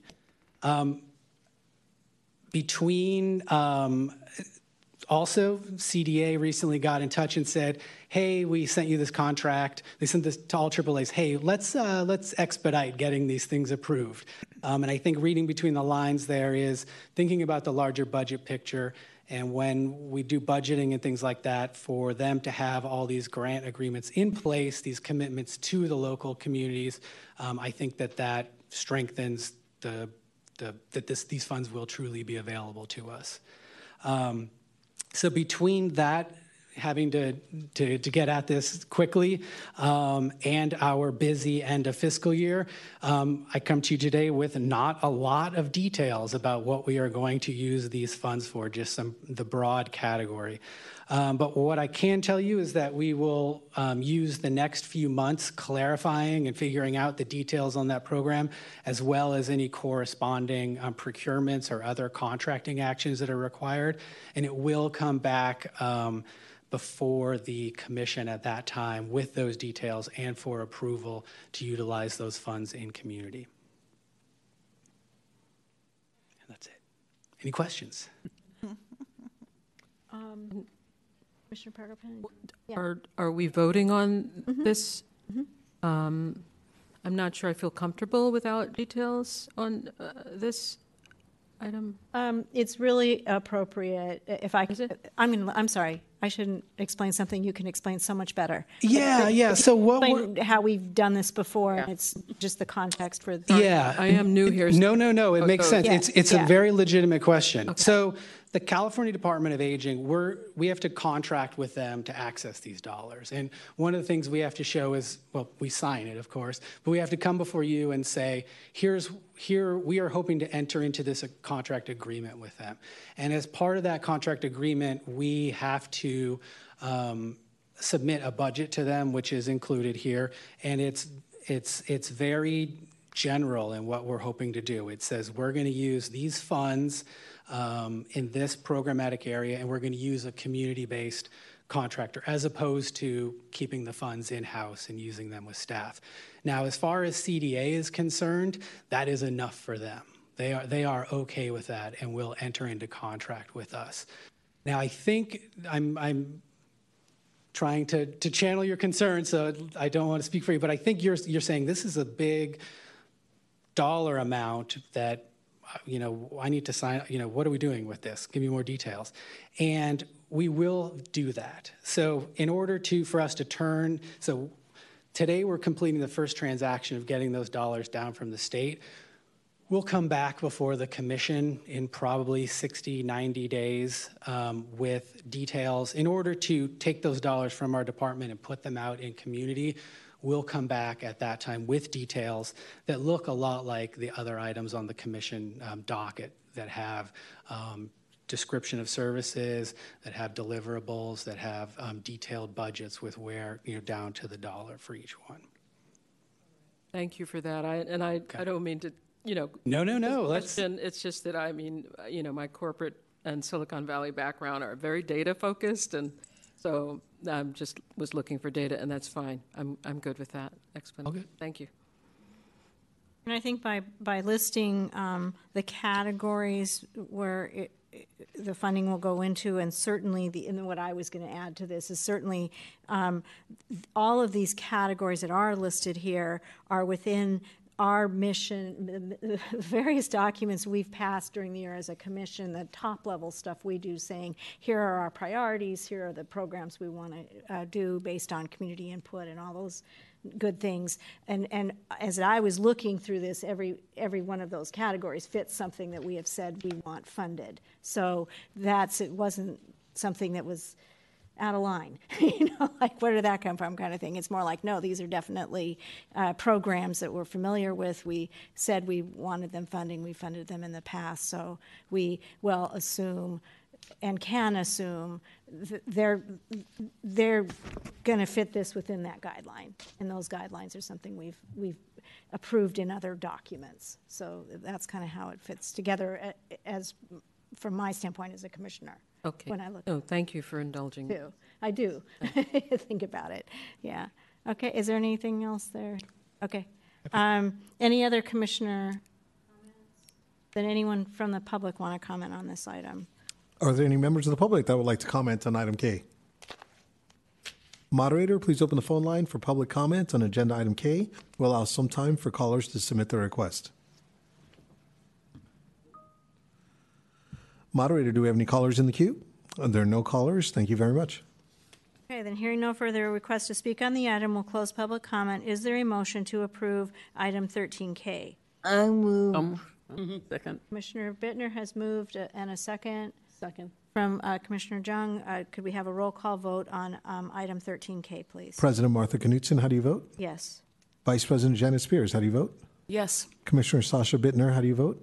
Yes. Commissioner Linda Parker Pennington, how do you vote? Yes. Commissioner Wanda Jung, how do you vote? Yes. Commissioner Nelson Lum, how do you vote? Yes. And Commissioner Barbara Sklar, how do you vote? Yes. Thank you. We have a unanimous vote.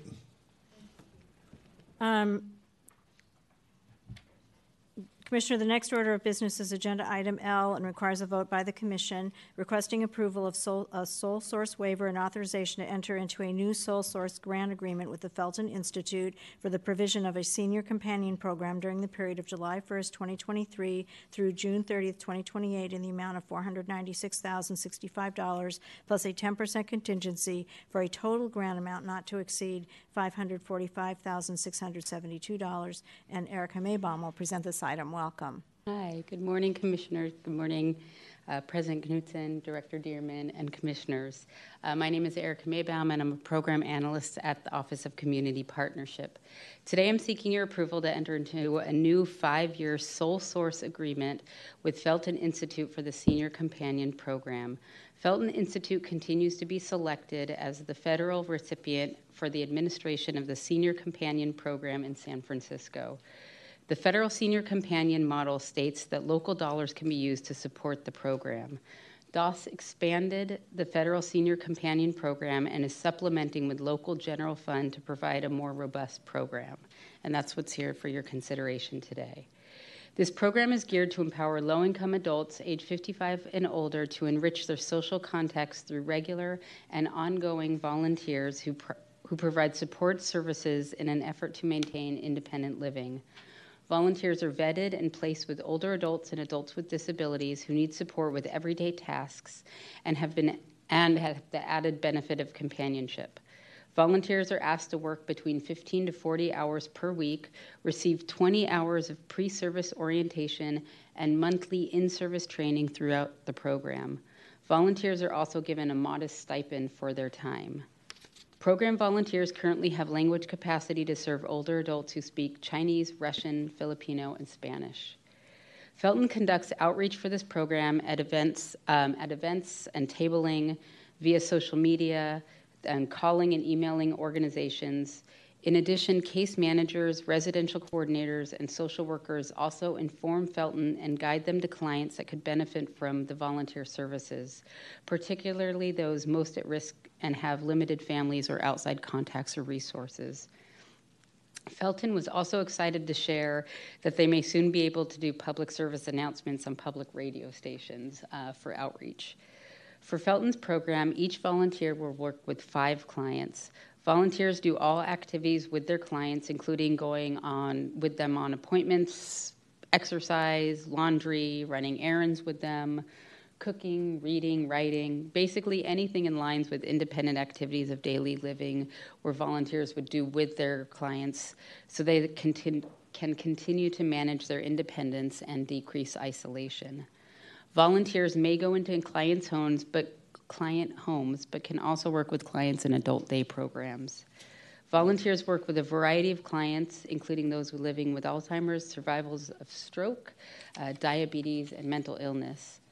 Felton will provide a minimum of 10 unduplicated senior volunteers to serve as senior companions, with a minimum of 10,400 volunteer hours, and serve a minimum of 50 unduplicated older adults. I'm happy to answer any questions you may have. Are there any questions from commissioners on this item? Then seeing none, do we have any members of the public who'd like to comment on item K? Are there any members of the public? Are there any members of the public that would like to comment on item L? Moderator, please open the phone line for public comments on agenda item L. We'll allow some time for callers to submit their request. Moderator, do we have any callers in the queue? There are no callers. Thank you very much.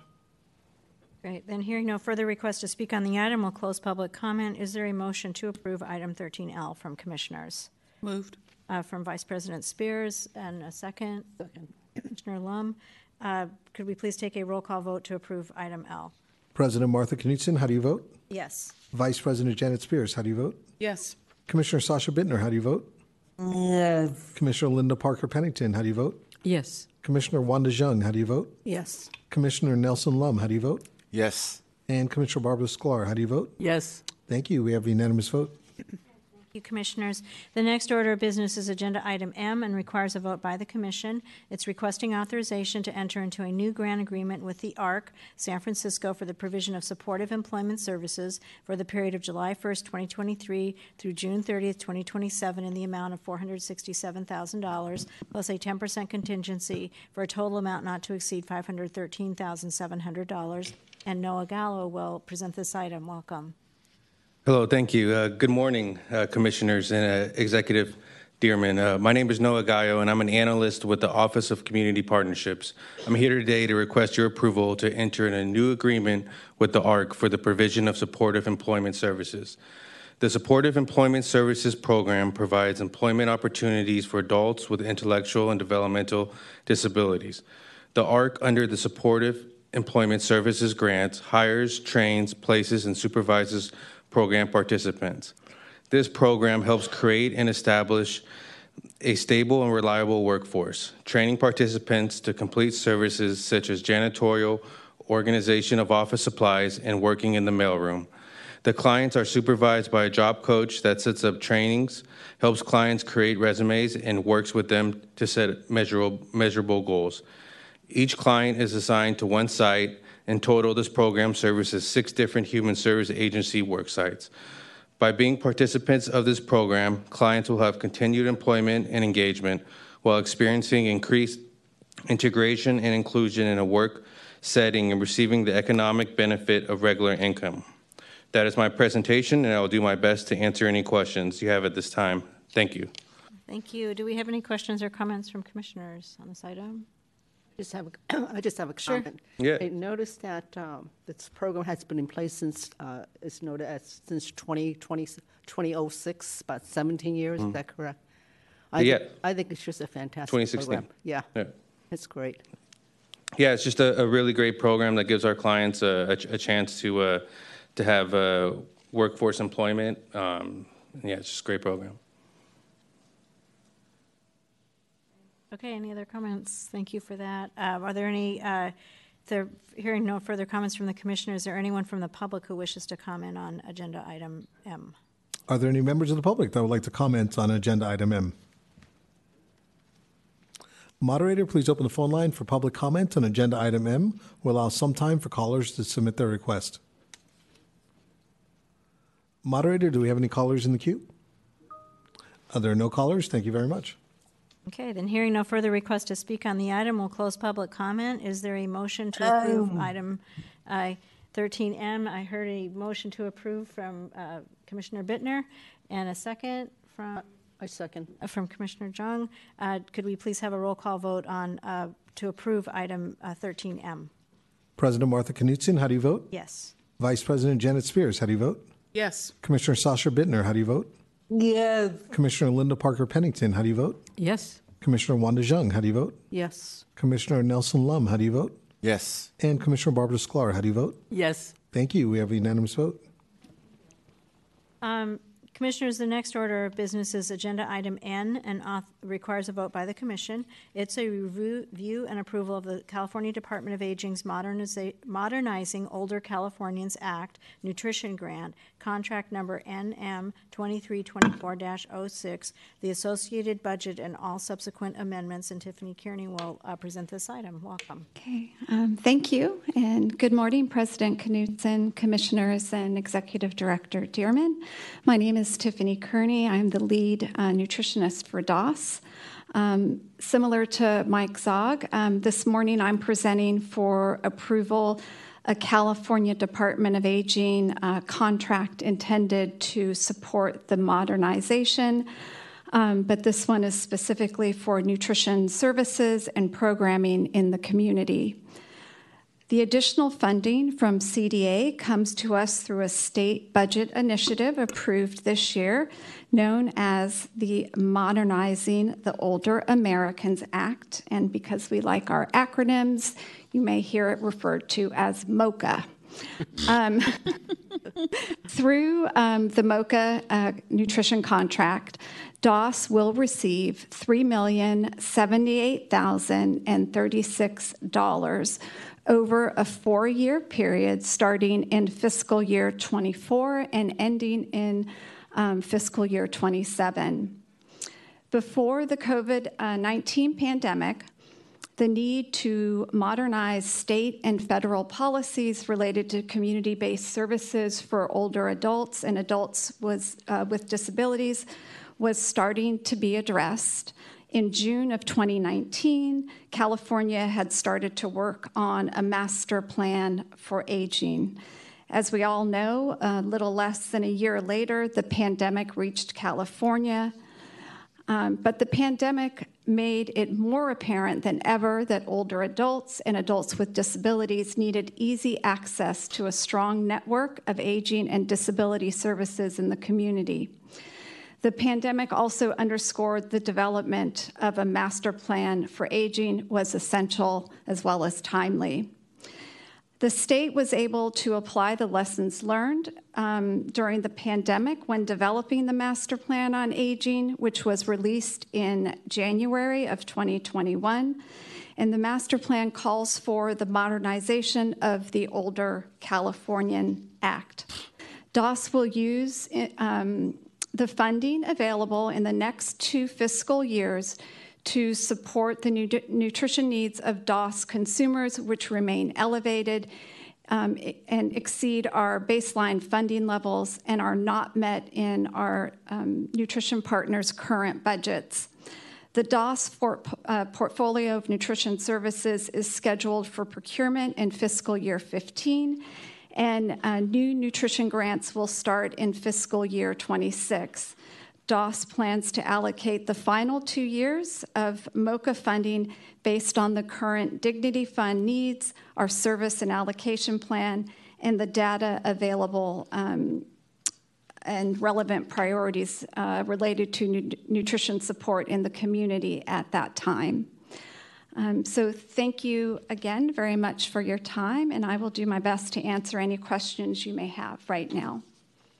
Okay. Do we have any questions from commissioners? Did you want to? Yeah, so I'm on the first page of the document. It says that the term of the contract is from July 1st, 23 through March 31st of 29. Is it?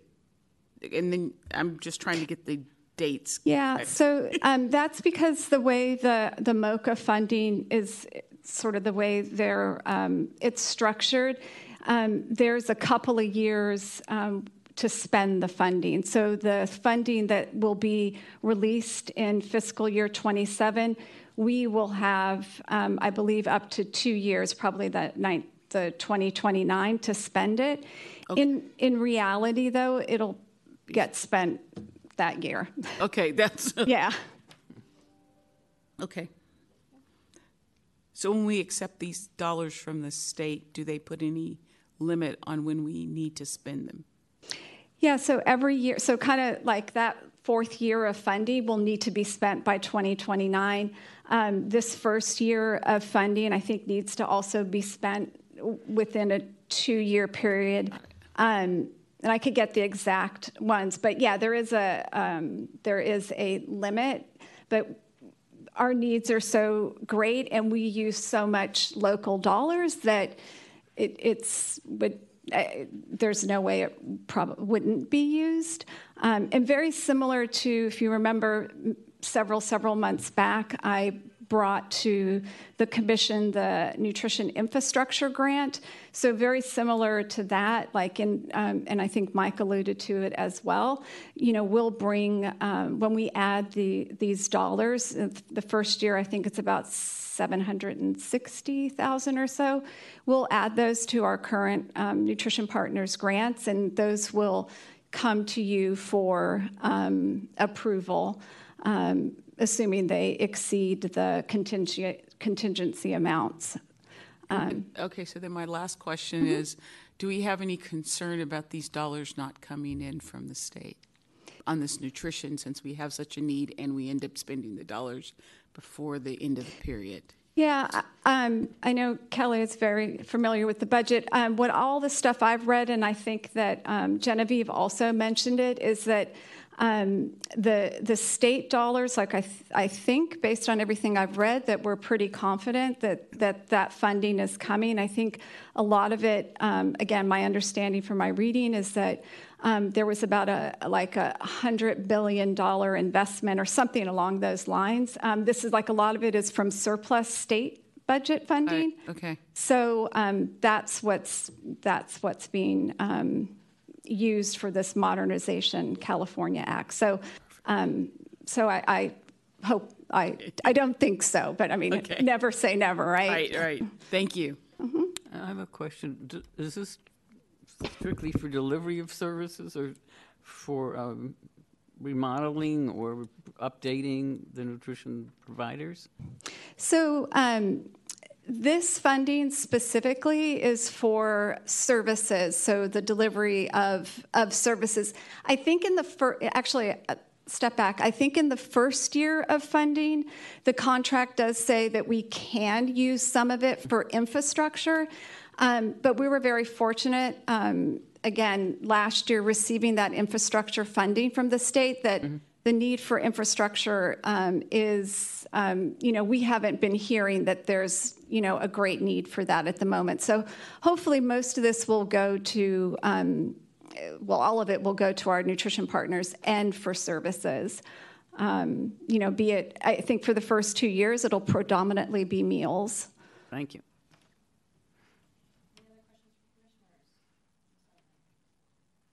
Seeing none, do we have any members of the public who'd like to make public? Are there any members of the public that would like to comment on agenda item N?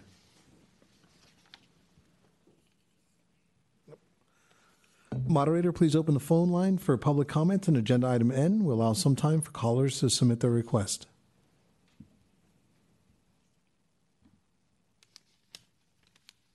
Moderator, do we have any callers in the queue? Are there no callers? Thank you very much.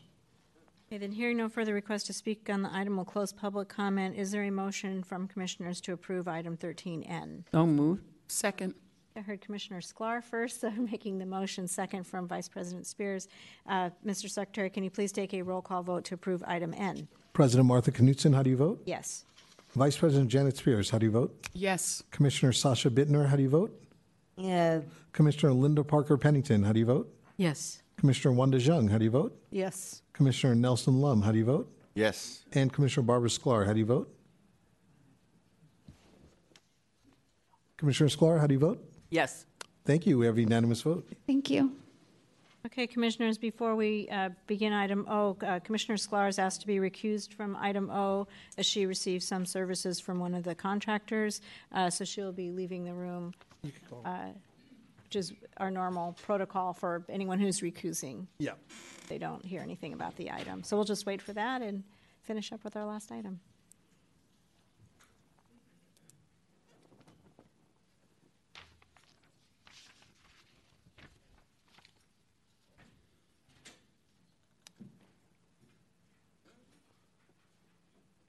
And Commissioners, the next order of business is Agenda Item O, requires a vote by the Commission. It's requesting authorization to modify the existing grant agreements with multiple providers for the provision of SF Connected program for the period of July 1st, 2023 through June 30th, 2024 in the additional amount of $2,428,973 plus a 10% contingency for a revised total amount not to exceed $8,096,025. And Sarah Chan will present this item. Welcome back. Thank you. Good morning again, Commissioners, Executive Director Dearman, Sarah Chan, Program Analyst from Office of Community Partnership. The SF Connect program's goal is to improve the well-being, quality of life, independence of older adult and adult with disability by bridging the digital divide. We're fortunate to have a community local leader and the department to really supporting these services. First, I'm going to talk a little bit about the background about this program, then I will go into each component of the program. The SF Connected program started in 2010 through a Broadband Technology and Opportunity Program, BTOP, grant opportunity. And it's initially established the 45 technology lab network and digital literacy training through our community-based organizations. And these labs are in senior center, community service centers, support housing, affordable housing, adult daycare centers spread throughout the 11 districts in the city.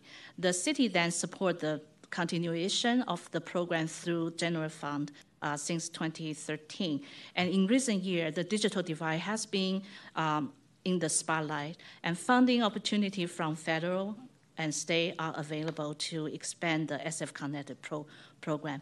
And as you all recall that my colleague Tiffany Kearney and Mike talk about the CDA funding. And if you remember, and last month we present the CDA Digital Connections Funding Opportunity. So in this future year, fiscal year 23-24, and we will be utilizing, so you are actually seeing those funding being allocated to program. So in the past few months, DOS has been reaching out to all our 8 SF Connected program grantees about the digital inclusion expansion opportunities with the California Department of Aging's Digital Connection Program funding. And most of our grantees choose to participate, and they propose program expansion aligned with the Digital Connection Program.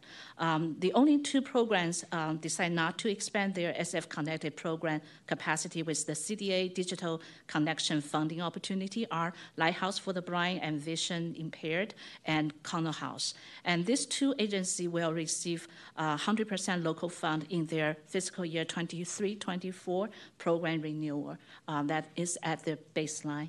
And the San Francisco Connected program has 3 main components. And the first component I want to cover is the digital literacy training and tech support services. There are 6 grantees in this component, and they are Community Living Campaign, Community Tech Network, Connell House, Self-Help for the Elderly, the ARC San Francisco, Lighthouse for the Blind, and Vision Impaired. And this grantee collectively provide training and support services, and they provide in-person and virtually opportunity for consumers, and through classes, workshop, or one-on-one training or support opportunities. And collectively, these services are available in different language capacity: English, Spanish, Chinese, Cantonese, Mandarin, Russian, Vietnamese, and Tagalog. And the digital literacy training include basic information to computer, setting up an email account, navigating how to use the internet safely, and learning, teach the consumer how to use video conferencing platform, software, and to allow the participation and virtual activity and services.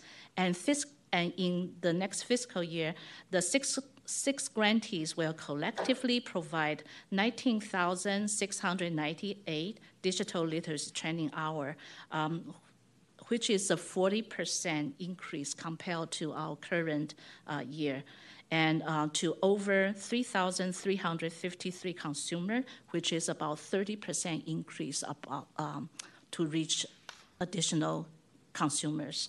And tech support services provided by those grantees include assist a consumer in identifying the best low-cost internet options for their home, applying for programs that support the cost of broadband internet at their home, such as affordable connectivity program, or helping the consumers to navigate the subscription process of an internet service provider, and also helping the consumers to provide to connect with resources for personal devices through federal, state, or local program opportunities. So in this case, and we are going to distribute digital connections iPads. If you recall, we will be receiving 1,400 iPads, and we are so confident to report back that we have been working closely with our community partners, and we're also working with our colleagues at DAS Referral Information Referral Hub, and so they are well aware of this process. So I'm confidently to say that if a consumer interested to the program, they can just call 415-355-6700. And so through this year, this grant, and collectively, 6 grantees will provide 4,284 tech support hours, which is a 300% increase compared to fiscal year 22-23. And in those 6 grantees, we have 3 grantees: Self-Help for the Elderly, Community Living Campaign, and Community Tech Network. We're helping DAS to managing those iPads. So we're very excited to have our community partners. And the second component is the IT-related support that is provided by Urban Equity Group, which is the subcontractor with Community Living Campaign to provide the services. And in fiscal year 23-24, Urban Equity Group will provide tech support to more than 200 computers and labs at the established technology lab throughout the city, and continue to support the system upgrade that we're planning to do with the Access to Technology Fund. So we're upgrading all the computers there. So they will continue their work and to support the system upgrade. And in 23-24, if you remember that this year we start a pilot program. Urban Equity Group actually working directly with consumers to helping the consumer resolve any personal device issue. So we think this is a great opportunity when a consumer bring a broken device, and they're not only providing some technical support to fix the device by upgrading or refresh the operating system, they can also identify if the consumer do not have a reliable device, and they can refer the client to one of our partners to distribute the iPads. And the last component I want to cover is the San Francisco Connect Tech Council grant. And this grant provides our great opportunity to partnership with our communities. And this grant provides administrative support to the SF Tech Council, and has been and will be provided by the consultant through the grantee of community living campaign. And the Tech Council is a mission-driven, multi-sector initiative that brings together government, business, nonprofits, and consumers that work together to advance digital inclusion for older adult and adult with disability. And the consultant staff provide planning and administrative services, and they organize, facilitate documents, and provide support to all Tech Council meetings during their committee, their workshop meeting. And currently, all the meetings are conducted virtually, but they do plan to occasionally meet in person because during the pandemic, virtually is really a great way and to connect people, but they do plan in fiscal year 23-24 have some occasionally in-person meeting. And in 23-24, and specifically, we're talking about the opportunity to partnership with community partners. And the SF Tech Council will collaborate with community organizations to plan and conduct a digital inclusion event. Some of the example for the events is like a tech support pop-up. So they bring people together and helping people to understand if they have any device issue. So this is a great event, and they also connect people with affordable connectivity program. And in 23-24, they also want to support 10 digital inclusion projects in the community. So there's one of the projects we're so excited to report back to the commission is we know that for long history, and we know there's an internet connectivity issue at Sequoia Living's aquatic park. So with this digital inclusion kind of project, we've been reaching out to Sequoia Living, and we will bring a 5G internet connection to that site. So we're working with our tech subcontractor, Urban Equity Group, and we're also working with our SF Tech Council with this digital inclusion project. And another exciting highlight for the digital inclusion project is the Tech Council has identified there has been always a challenge for older adult and adult with disability to when they going into a healthcare setting to access their, for example, making medical appointment or reviewing their medical records. And so there's always a gap, a digital gap that related to their capability to really fully utilize the resource and access the record. So Tech Council is working on that to work with our community partners and to see if we can have a training and have that training bring to the community, and also working with the clinic. When the clinic identify a consumer, a patient may have a challenge, they can refer the client, the patient, to our community partner to receive that literacy training support. So in our recent program review, that all these grantees are in full compliance with all program standards. So I'm happy to answer any questions you may have. Great, thank you so much. It's a huge comprehensive program, so thank you for that detail. And we've been tracking that iPad program for quite a while, so it's good to see that that's going to be happening. Any other comments or questions from commissioners on this? Okay. Do we have any members of the public who want to make a comment? Are there any members of the public that would like to comment on item O? Moderator, please open the phone line for public comment on agenda item O. We will allow some time for callers to submit their request. Moderator, do we have any callers in the queue? There are no callers. Thank you very much. Okay, then hearing no further requests to speak on the item, we'll close public comment. Is there a motion to approve item 13O from commissioners? So moved. From Commissioner Parker Pennington is moved. Second from Vice President Spears. Could we please take a roll call vote to approve item O? President Knudsen, how do you vote? Yes. Vice President Spears, how do you vote? Yes. Commissioner Sasha Bittner, how do you vote? Yeah. Commissioner Linda Parker Pennington, how do you vote? Yes. Commissioner Wanda Jung, how do you vote? Yes. Commissioner Nelson Lum, how do you vote? Yes. And Commissioner Barbara Sklar, how do you vote? She's she's sorry. It's a unanimous vote. Thank you. Okay, thank you, commissioners. Do we have any announcements? Oh, Commissioner Sklar, real quick. I'm sorry. Oh, okay. Lost her out in the.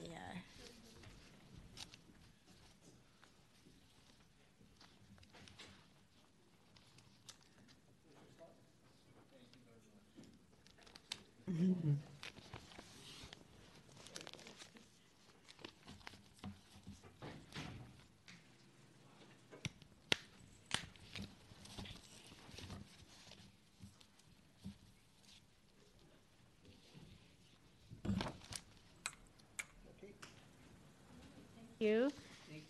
Of course. Then we're just moving to item 14. Are there any announcements? Hearing none, then I'm going to adjourn my meeting and pass this gavel over.